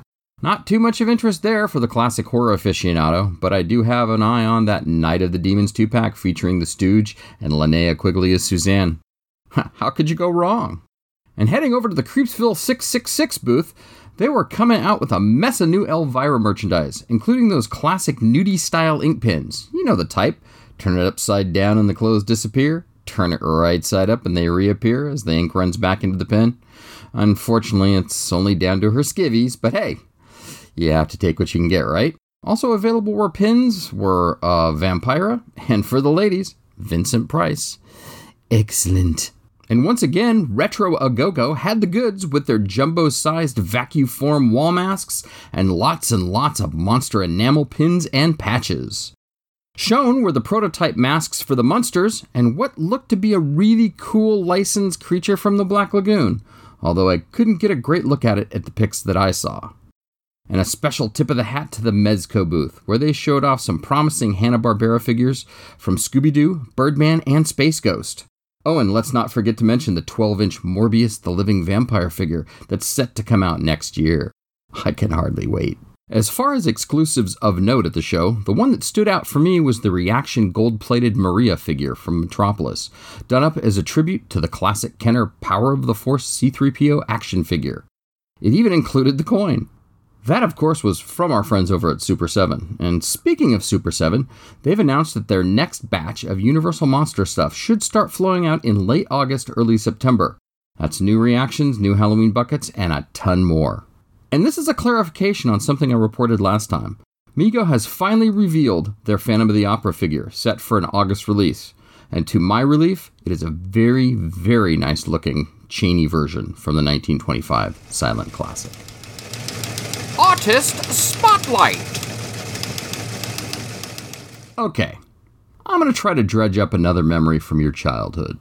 Well, hopefully your childhood. I know it is for mine. Do you remember the cool crap you used to get out of those old school vending machines? You know, the classic coin-operated machines that you'd get goofy, crazy different types of toys out of in a plastic bubble. Plop your nickel, dime, or quarter. Man, those quarter ones always had the best prizes. And you get a plastic capsule full of a mystery toy. I know getting my prized possessions in those days were those little weird rubber monsters and lots of bugs and snakes. And they were always in those types of machines. Well, this next artist that I'm going to introduce you to remembers those days as well, and he is not going to let the past escape him. As a matter of fact, he's bringing back those good old days, mind you for a tad bit more money, by making his own rubber monster creations. Zach Amendolia, out of San Francisco, is a master at creating the weird and unusual in rubber monster form. He sculpts, casts, and paints the most amazing creations you can imagine in that old familiar rubber style. Pop on an elastic string into the head and voila! You have an instant memory. My words do not do these creations justice. Now, by far, my favorite creation that Zach makes is a thing he calls the King Fingor. Imagine one of those small monster rubber finger puppets that you used to play with when you were a kid. Now enlarge that about 10, 20 times, and you have a King Fingor. It is essentially at this point a hand puppet, as you can put your whole entire fist inside. You need to head on over and check Zach's amazing workout over at Instagram at Mr. Jiggler. That's MR.JIGGLER. There you will also find a link to his store NV shop. And just in case you want to get your jiggle on, you can also sign up for his email list, so you can get all the updates for all the fun to come. Most, if not all of his creations are limited editions, and they sell out fairly fast. Oh, and did I mention he runs a contest every other month or so? It's called Monsters Booty. You buy turns from an actual bubble vending machine, and Zach stocks it and includes lots and lots of his creations, as well as some classics from the past. And he posts the results on Instagram. Feeling lucky, punt? Well, are ya? Check out Mr. Jiggler online. Vintage monster toys. Well, I've covered a lot of vintage plastic monster figures in the past few months, so why not include these? MPC Company, back in the 50s and 60s, was a plastic figure producing giant. They were almost as prolific at turning out figures and playsets as Marx. In the early to mid-60s, MPC produced a couple of different, yet the same great set of monsters, just in different sizes. First, there was deemed the Pop Top Horrors. These were roughly 5 to 6 inch tall figures with great figure and detail, and you could pop their heads off and swap them around. So, Skeleton Witch anyone? Maybe a Reaper mummy? Now, this series of Pop Tops is great and all, but my heart lies with the smaller versions of the monsters, simply known as Weird Monsters. This set of 8 different little 2.5 inch tall figures came in multiple colors and were available in lots of different ways. In the set, there was the Reaper, which was a Reaper, a skeleton holding a bat in his hand, a witch with a bat on her shoulder, a werewolf, the executioner with a knife in his hand and a skull in the other, a great menacing looking mummy, a phantom Dracula looking character draped in a cape, and what is often called the Frankenstein's monster, but to me looks more like a zombie. I have seen these figures come in several different packages as several different types of toys. MPC got a lot of mileage out of these little guys. They were originally released on an 8-pack card with a bubble with some very cool card art, under the title, simply, Weird Monsters. Then there was the super rare and extremely cool Haunted Hulk Ghost Boat that has been talked about previously here on MKR. They were released as the Horror House Target Set, where you could shoot at the horribles with a harmless styrofoam ball shooting gun. And MPC also released a checkers set using the monsters, in red and black of course, as the pieces. Now, this last release I'm going to talk about is the one everybody seems to remember these little monsters from.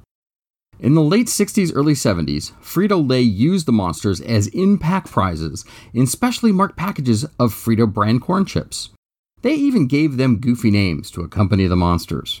The Reaper became the Cool Ghoul, Mummy was simply Mad Mummy, the Skeleton was named Bony Tony, the Phantom, and I'm not sure why, was called Fu Manchu, the Zombie Frankenstein monster was named Slewfoot, the Witch of course was called Batty Bertha, why not, Wolfman, Harry Scary, how predictable, and the one that puzzles me to this day, the Executioner was simply called the Gay Blade.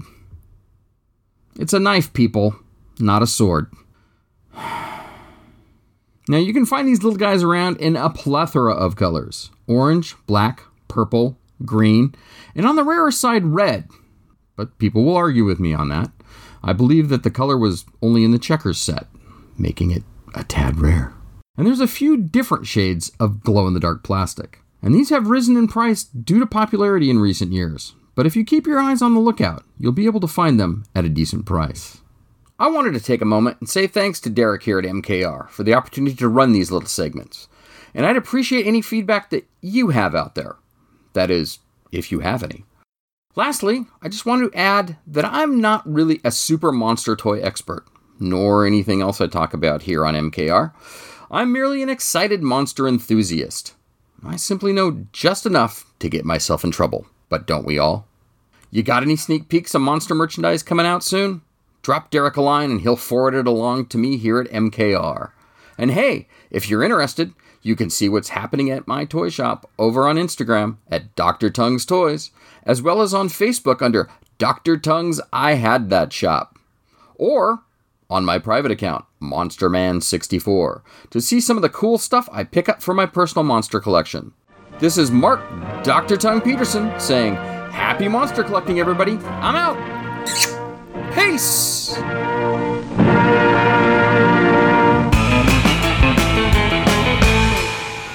The Brides of Dracula. Never before has a motion picture revealed so much of the mystical, the unnatural. The Brides of Dracula. Out of the unknown darkness he comes, the handsomest, the most evil Dracula of them all, bringing horror beyond human endurance to a fashionable girls' school. Who can resist him as one by one he seeks out his fresh, innocent victims? Who will be next to know his kiss of death as one by one he lures young beauties into the timeless, bloodless realm of the undead? Beware of pity, for he feels none. Beware of love, for none can refuse him. Never has the struggle between good and evil been so shocking and the outcome so uncertain. Terror beyond telling. In color. The Brides of Dracula. At this lonely crossroad in the Carpathian Mountains, 4 travelers find themselves abandoned at nightfall by a local coach driver who was afraid to go any further. There's no driver. A coach with horses that knew the way, a table laid for 4. Was this kindly hospitality? Isn't your master joining us for dinner? No, sir. I'm afraid not. Is he indisposed? He's dead. Why should a dead man be interested in entertaining guests?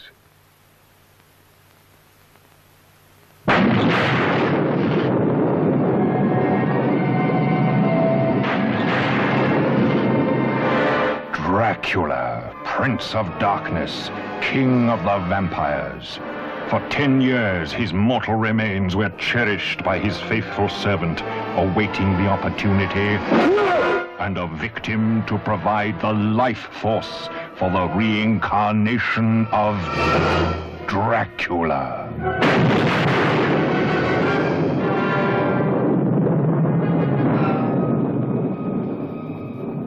A strange premonition warns the guests at Castle Dracula that their host is ready to receive them.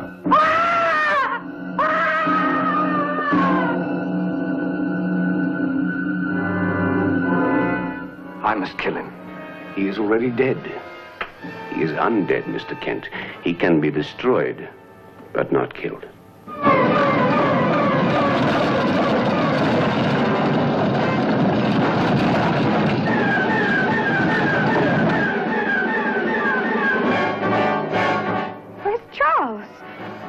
You don't need Charles.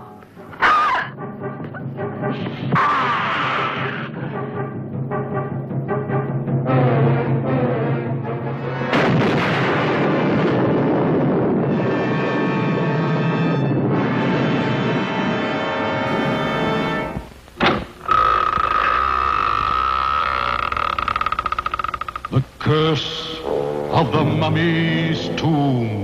A bandage and bone monster stalking the cryptomaniacs who defiled its tomb of terror. And the Gorgon. A she-monster who turns living, screaming flesh into silent stone. It's a 2-for-1 Monster Bazaar. 2 terrific terrors for the price of 1. with the never-before-offered special free bonus. Black stamps. Of your favorite monsters for the first 10,000 people in line. It's the curse of the mummy's tomb and the Gorgon. He said the Gorgon.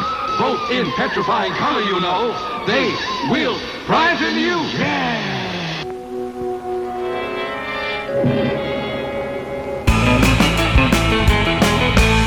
Returning to Monster Kid Radio, you were on the show 2 years ago. Returning to Monster Bash, because you were here 2 years ago. Veronica Carlson, how are you? I'm doing very well. Thank you for asking me. How has the Bash treated you? I couldn't be happier, let me put it that way. How can you not be happy? Surrounded by people who adore the films you're in and everything. And I'm with people that I've known, met them over the years, some 20 years ago, so they've become friends. And I'm with a dear friend, Martine. And I'm with another dear friend, Tammy, although she's not here right now. Sadly, Caroline has not been able to be with us. But the Bash has gone so well. It's been very busy, and the happiness here is tangible. Right? Yeah, and so how much better can it be? Right. No, I don't want to go home. Neither do I. I mean, I'm exhausted, I'm hungry, I have work to do, but I don't care.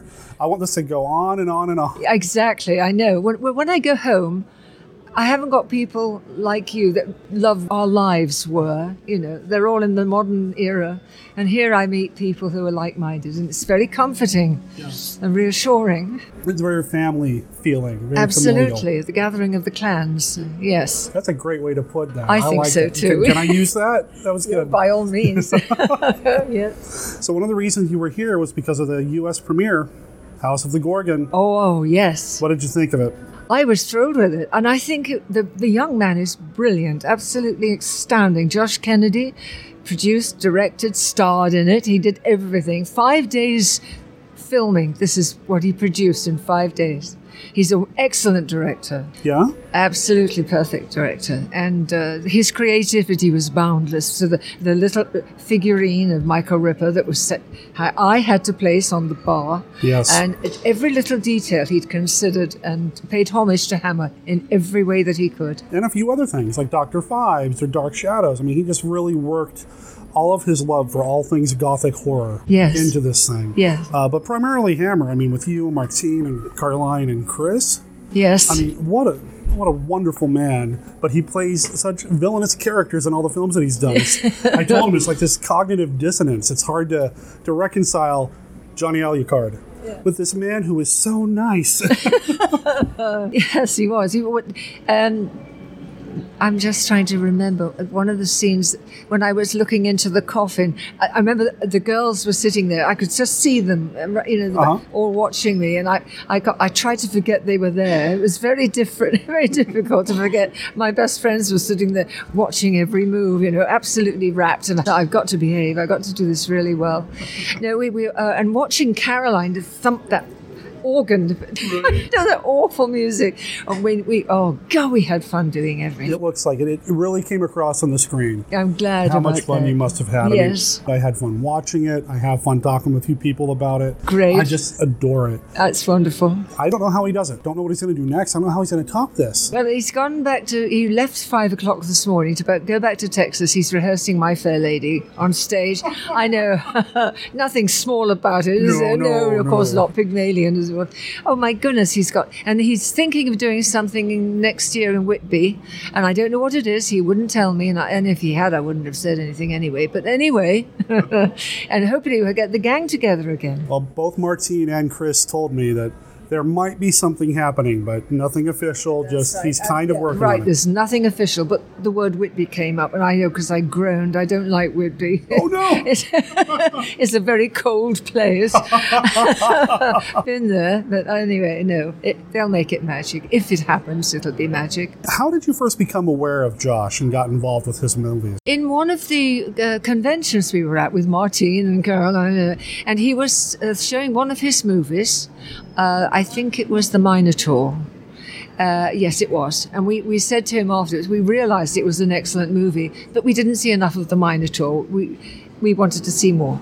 But Caroline mentioned, wouldn't it be lovely if we could all get together and make a movie? And that seed grew very quickly when it was planted. And that's how it happened. And we all, at the idea, became very excited, never dreaming it could actually happen. Right. But Josh made it happen.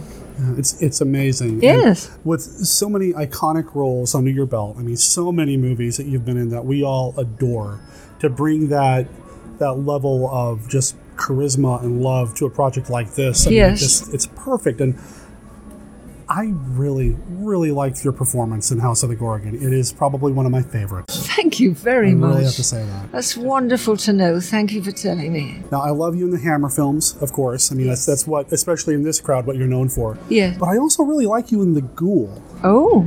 How was that experience shooting something that seemed to be a little different for you? Yes, it was very different. Freddie invited me to the studios to discuss it, and in Pinewood Studios, and I was rather taken aback that they wanted me for the role. And of course, I was delighted to have been offered the part, which was wonderful. But it was working with Peter that was sad, because working with Peter on the Frankenstein movie, horror, Frankenstein Must Be Destroyed, before he lost his wife. Right. The Ghoul, he'd lost his wife, and there was this very sad. I mean, the atmosphere was changed. It was different. It was Peter. It was still lovely, dear Peter, but it was a sad, lonely Peter. Instead of meeting up with people and chatting between breaks, he'd go to his dressing room. He isolated himself. And of course, we had that scene where he had to talk about his dead wife in the story of The Ghoul. And he was looking at a photo. He always had a photograph of Helen on the sets that he worked on somewhere. And of course, he used this photograph on the mantel shelf, and well, he started to break down, and Freddie kept on at him to say, one more take. He did 6 takes, and by this time, Peter was a total wreck. Tears were streaming down his face. He said, I can't do this anymore, dear Terry. And he said, I'm going to my dressing room. So he did. And I was weeping, and I looked up, because I had been watching him very intently. And all the crew were wiping their eyes, the lighting cameraman, everybody. And they put the lights out and all walked off the set. And we were all left to get over ourselves for quite a while. It sounds like the reason, Freddie was the kindest, most generous, thoughtful director you could ever hope for. The reason he did it was not to be unkind. He saw the depth of the feeling that was coming through from Peter, and he got it all. He got every bit of it, as a good director should. But we know it cost Peter dear. And it didn't do Freddie any good. Freddie just walked away as well. He didn't like what he did. Yeah, that would be tough. Very, very tough. I've never forgotten it. Of course, at another time he told me, he said, darling, I kept running up and down the stairs as fast as I could, hoping to give myself a heart attack. And of course, oh dear, oh dear. I've heard that story, and that's just heartbreaking. It's heartbreaking, yeah. He brought such a level of professionalism, you wouldn't know. Oh, yes. Watching the movies, you wouldn't know what he's going through. I mean, he never let himself down. Yeah, and well, neither did you. I absolutely adore everything that you've done. Like I said, 2 years ago when we chatted, huge fan. You're a big part of the reason why I like the Dracula films and the Hammer films and all those. That's lovely to hear, and I do. It's a very big compliment, and I thank you for it. Well, I hope I get to see you again at a convention, maybe at another premiere at another Joshua Kennedy film. I hope so. That would be wonderful. That would be amazing. I know. But even if it's not for a Josh Kennedy film, I just hope I get to see you again, because you are such a light at these things. You're just so wonderful. So thank you so much. It's been a pleasure, Derek. Thank you for having me on your show. All right, Monster Kid Radio listeners, somebody that I've been wanting to talk to for a very, very long time. I'd like to welcome to the show Mrs. Joshua Kennedy. It's Martine Beswick. How are you? I'm really well. I love this thing. I love this whole thing about Mrs. Joshua Kennedy. It is hilarious. It's quite amusing. It is. And I had no idea you were in on the joke. Oh, yeah. And I've told the story, and I think I mentioned it to you and reminded you that you called me. You and Caroline were on the phone with me Monday before you started shooting, and the first thing you said was, how long have you known my husband? I had no idea you were in on the joke.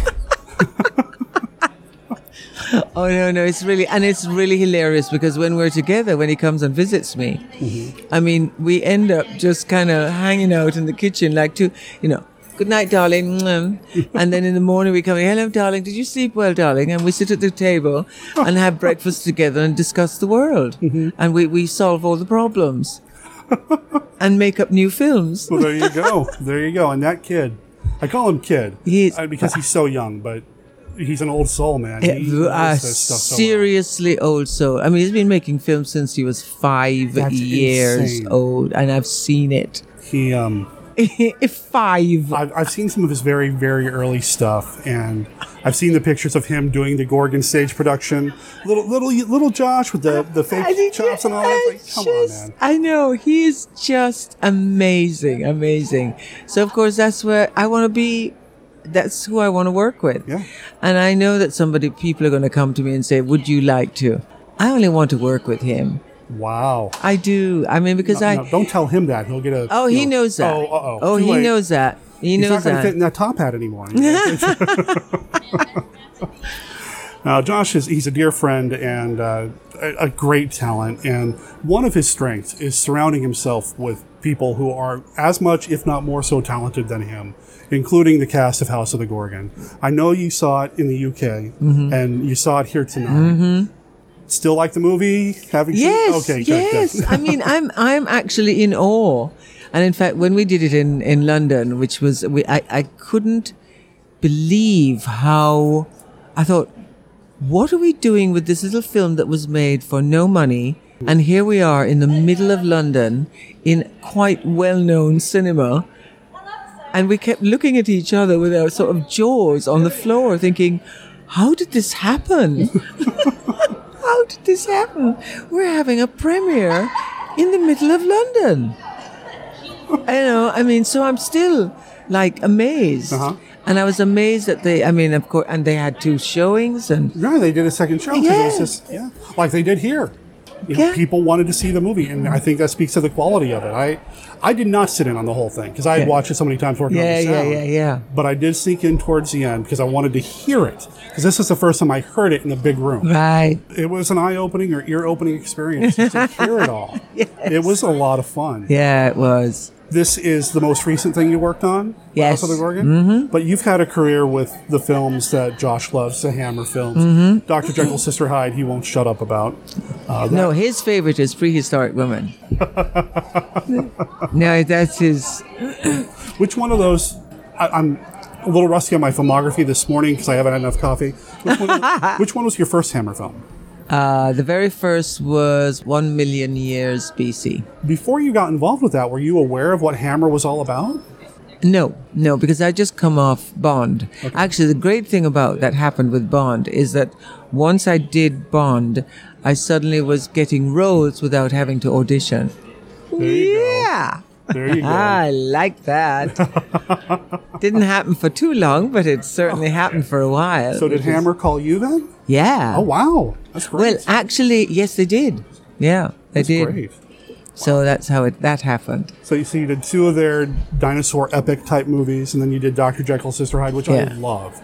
Yeah. That one's a personal favorite. I really enjoy the performance there and the way you and he made the characters your own, but still had those connections to make it the same person. Really enjoy it. How do you prepare for a role like that? Well, actually, what was interesting is that, when I first heard it, I've told the story so many times. When I first heard, no, but just so that people would get bored hearing it again. But when I first heard about this, I was actually living in Los Angeles and I'd gone back into London for a vacation. Okay. And I ran into another friend of mine who was going to see, and we went to see my old agent at William Morris, and they said, hello, darlings, all of that. And as I walked in, he said, oh my God, he said, they are looking for, Hammond is looking for you. I said, what? He said, yes, they're doing Dr. Jekyll and Sister Hyde. And I started laughing. I said, don't be silly. I said, they're not going to have him turn into her. No. Little and did you know. He said, no. He said, really? He said, it's like they've been looking for months. And I said, and I mean, you know them all. I said, you go over and see them. So I did. And that was it. Wow. That was it. And I looked at it and I thought, you know what? This could be interesting. First of all, because all of us have male and female in us. And It's just a matter of swinging either way, you know. So for me, it was kind of interesting how interesting that it's, you know, it happened like, 30, 40 years ago. Mm-hmm. And now there's like gender bending everywhere. Yeah. The spectrum is a little more in the mainstream. You know? Yes. So, I mean, really in the mainstream. Mm-hmm. In fact, I'm very confused. So am I, but I'm going to blame that on the coffee. Is this the first time you've come to Monster? No, it's not. No. Right. Yeah. Serenade you. Yes. It all started. Is that how it started? It started. That's how it started. 5 years ago. Mm-hmm. And we did the first one. I think it was here, Monster Bash. And then we did literally one every year. Wow. And they're hilarious. They're fun. They're on his YouTube channels. People I know. Can find them. Have you seen the one with and first of all it was just me. Mm-hmm.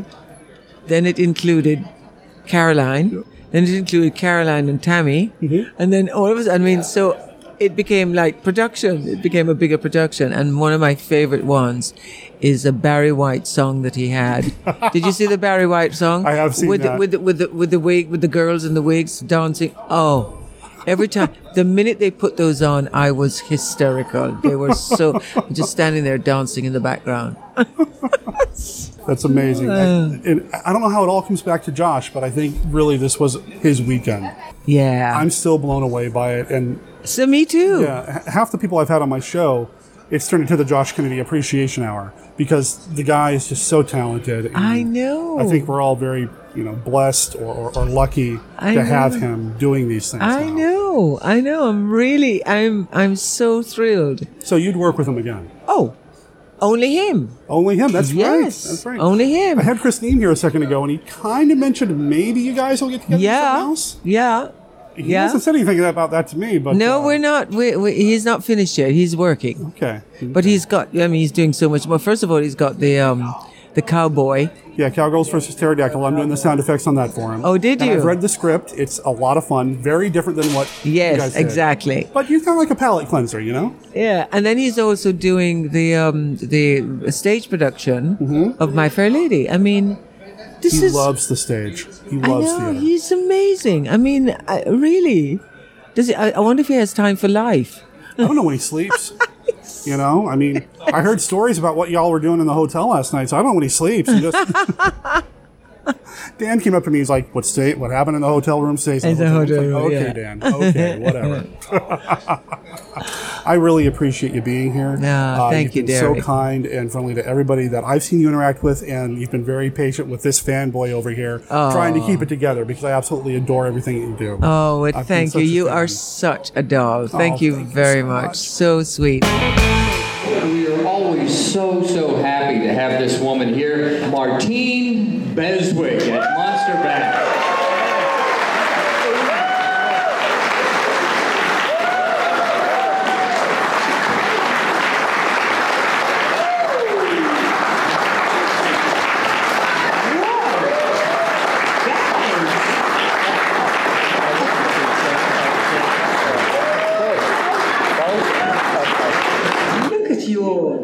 Thank you for coming.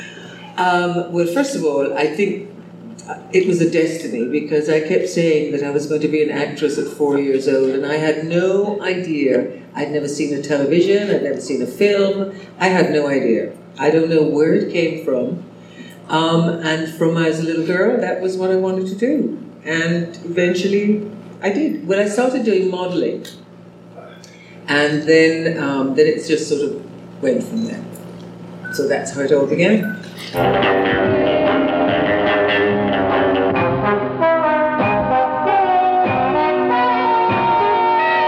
Only the second James Bond thriller could be more exciting than the first. From Russia with love. They dance for him. They yearn for him. They die for him. Well, first of all, we rehearsed for three weeks. And then when we were supposed to go to Turkey which I was very excited about because, one of the things that would happen at that point in the 60s when you're an actress, the first things you asked was, where was the film going? What country are we going to? Not what the script is about and what it's going to do for your career. Where are we going? And so one of the things I love is the fact we're going to Turkey. I thought, oh, how exciting. Well, it didn't quite turn out. We were all ready to go, and suddenly, no. And we did it on the back lot of Pinewood. Exactly. However, the whole production was fantastic. And it did have a really good feel to it. Really good. And because it was a night shoot and because we had this rehearsal, we had the 3 weeks of rehearsal, Terence Young wanted to do handheld cameras so we could kind of really go in and move in. And so it was kind of an exciting fight. It was a really exciting, and I have to say, it was probably sort of at that time, pretty amazing, these two women just going at it like that, She was not my favorite, okay? I'm not going to go into it. She just wasn't my favorite.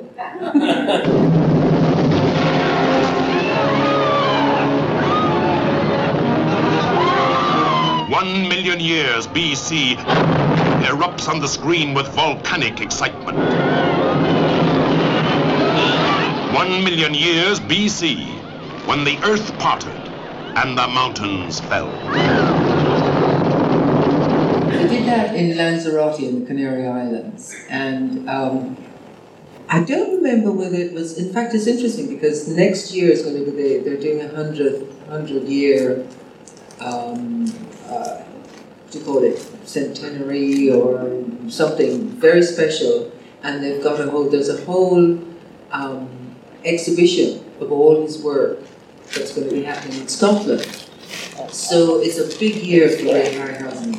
And so basically I had to remember, his daughter asked me to sort of write something about my memories of him. And the thing that I remember most of all was when the first scene that we had to do, and there we were, it was Raquel and there's all of us, and we're in this beautiful volcanic lake, and we've all been, swimming, or supposed to be swimming, in these bits of leather that are now hanging off us, and really, wet and soaked and not attractive. And then we have to fight this pterodactyl. And Ray's on a flatbed truck with a special stick to give us the eye line so that he can fill in and make these creatures, right? So he's got this stick, and we're all going around going, and there's nothing there. And so every now and again, we suddenly turn and see all these us twits, really, little wet, soaked pieces of leather going, and they'd start laughing. They'd have to stop.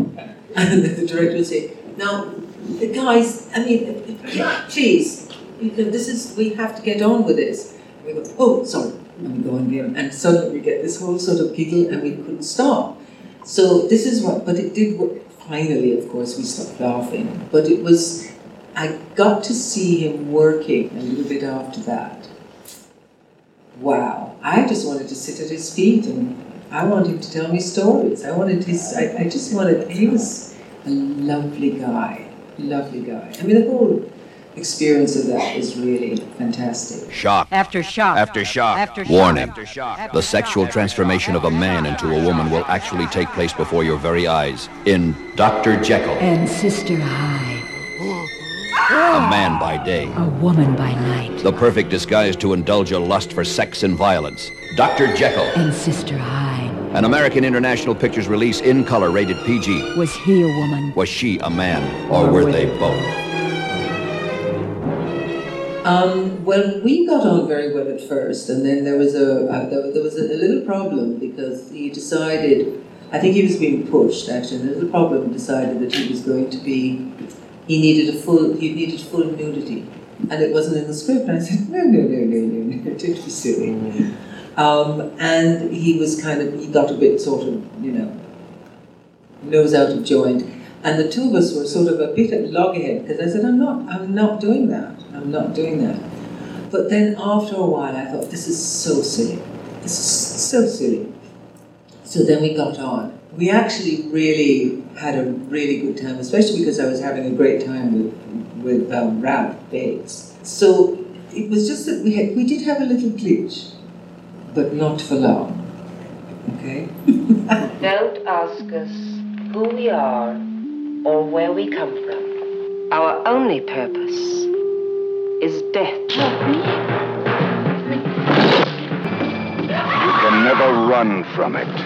You can never hide from it. The breath-stopping panic of seizure. Rated PG. Okay, well, first of all, I was living in Rome at the time, and I didn't know. In fact, my agent called and said, "Where are you? Somebody's looking for you."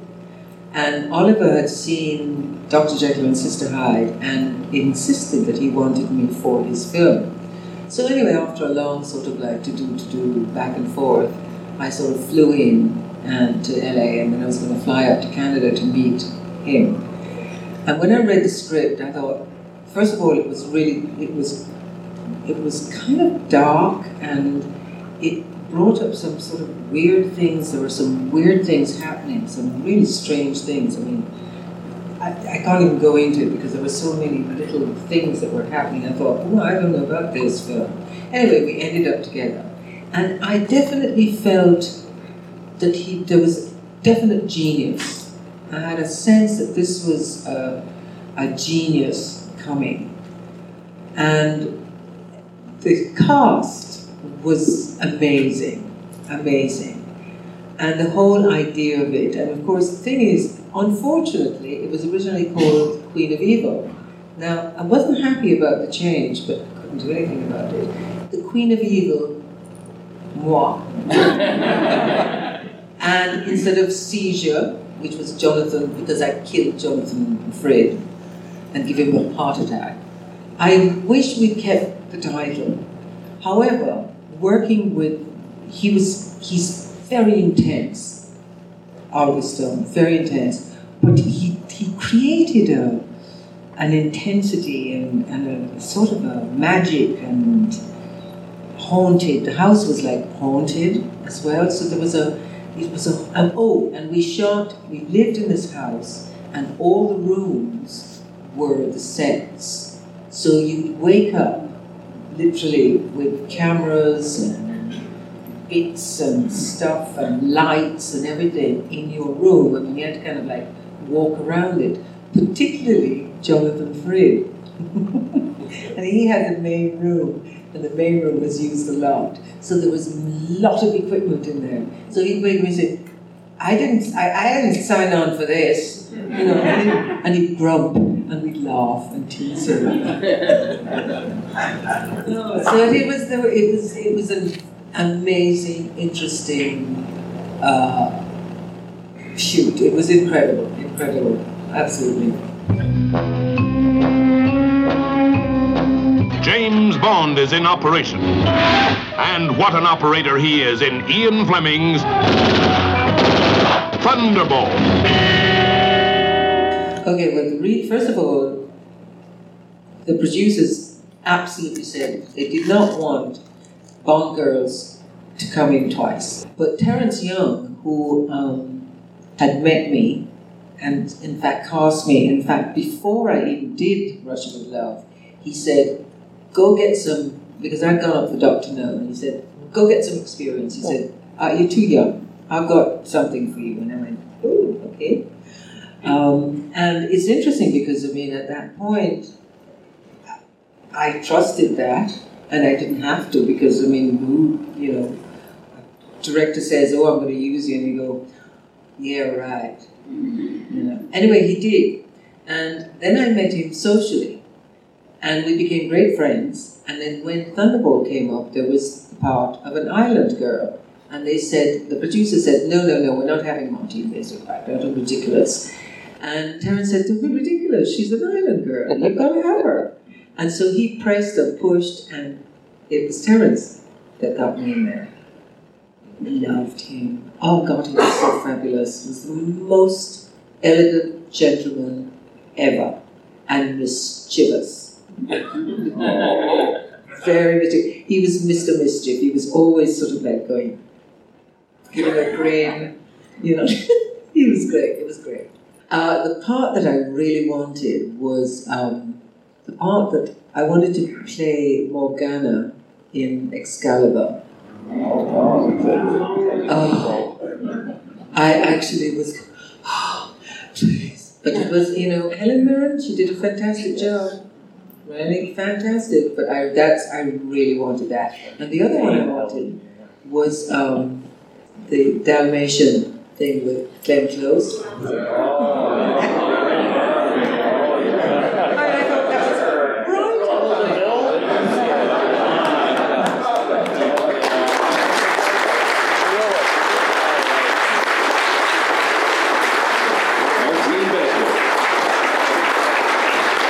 Surprises for Martine. First, we have some flowers, of course. And David is here. So here comes David. David has a second surprise for Martine. He's coming up here. David Calden, of course, with the classic horror boards on the internet. Oh my God, please. I'm Hello, David. Switch on. Hi, I also do the Rondo Awards. How many folks here voted this year? That's great. Martine mentions that she likes to work with family, and I think we'd all agree that of her many families, this is one. Yes.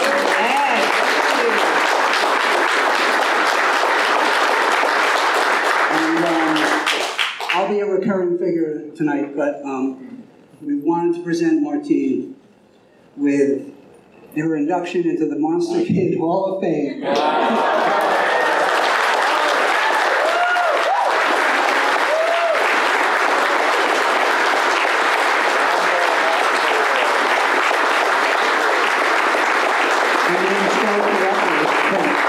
mean, listen, this is sort of like a little emotional, guys.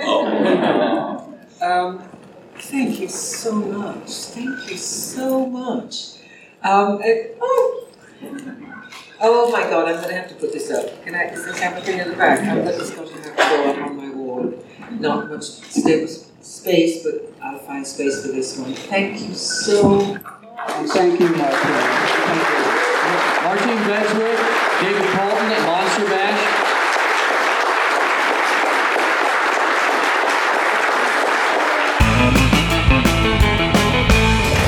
Don't look. Shield your eyes. For on the day you look upon them, you will surely die. House of the Gorgon. Why don't you let us alone? Get back on your train and leave us alone! Rumors circling around. Mysterious happenings at night. Strange noises emanating from the dark. Leave Karlstadt. Leave now and never come back. Stay away from them. They mean you great harm. Starring Caroline Munro as the Baroness. What was the sinister secret she hid beneath her dark spectacles? Martine Beswick as her sister Uriel, malevolent and evil. You would sacrifice all that we've done merely to quench your innate desire for violence. What if I did? Veronica Carlson as Anna, the one woman in the village of Karlstadt willing to stand against these angels of death. I can fight you. We can fight you. Christopher Neame as Llewellyn, a man of faith, locked in mortal combat with overwhelming evil. If we leave them alone, maybe they'll leave us alone. Also starring Joshua Kennedy as the mysterious Dr. Pritchard. And introducing Georgina Dugdale, Gooey Films' latest star discovery, the Gorgon's most beautiful victim. See all of this and more when you visit the House of the Gorgon. Cast you out! Every unclean spirit, every satanic power, in the name and by the power of our Lord Jesus Christ!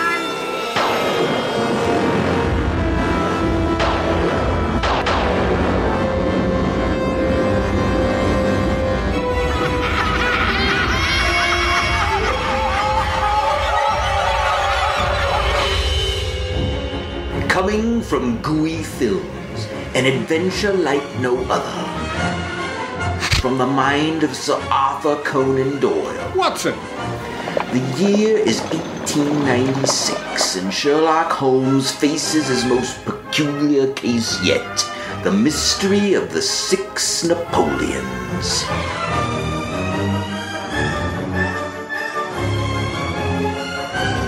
Good, thank you. Come, Watson, the game is afoot. Joshua Kennedy as the master detective, a new and exciting Sherlock Holmes. I dare call nothing trivial, Watson, nothing. You'll remember how the dreadful case of the Abernethy family was first brought to my attention by the depth at which the parsley had sunk into the butter on a hot day. Yes, yes, we all know what you did. Bessie Nellis, Dr. Watson's most beautiful portrayer. It is clear that the possession of this trifling bust was worth more in the eyes of our strange criminal than that of a human life. Jonathan Danziger as Inspector Lestrade. Amy Ziliax as Mrs. Hudson. Also starring a cavalcade of great talent. Jake Williams, Tracy Thomas, George Chapper, Michael Rosenfeld, Will McKinley, Mark Holmes.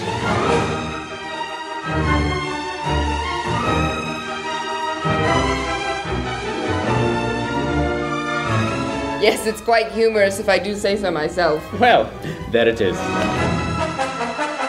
The Return of Sherlock Holmes. See it in Gooey School.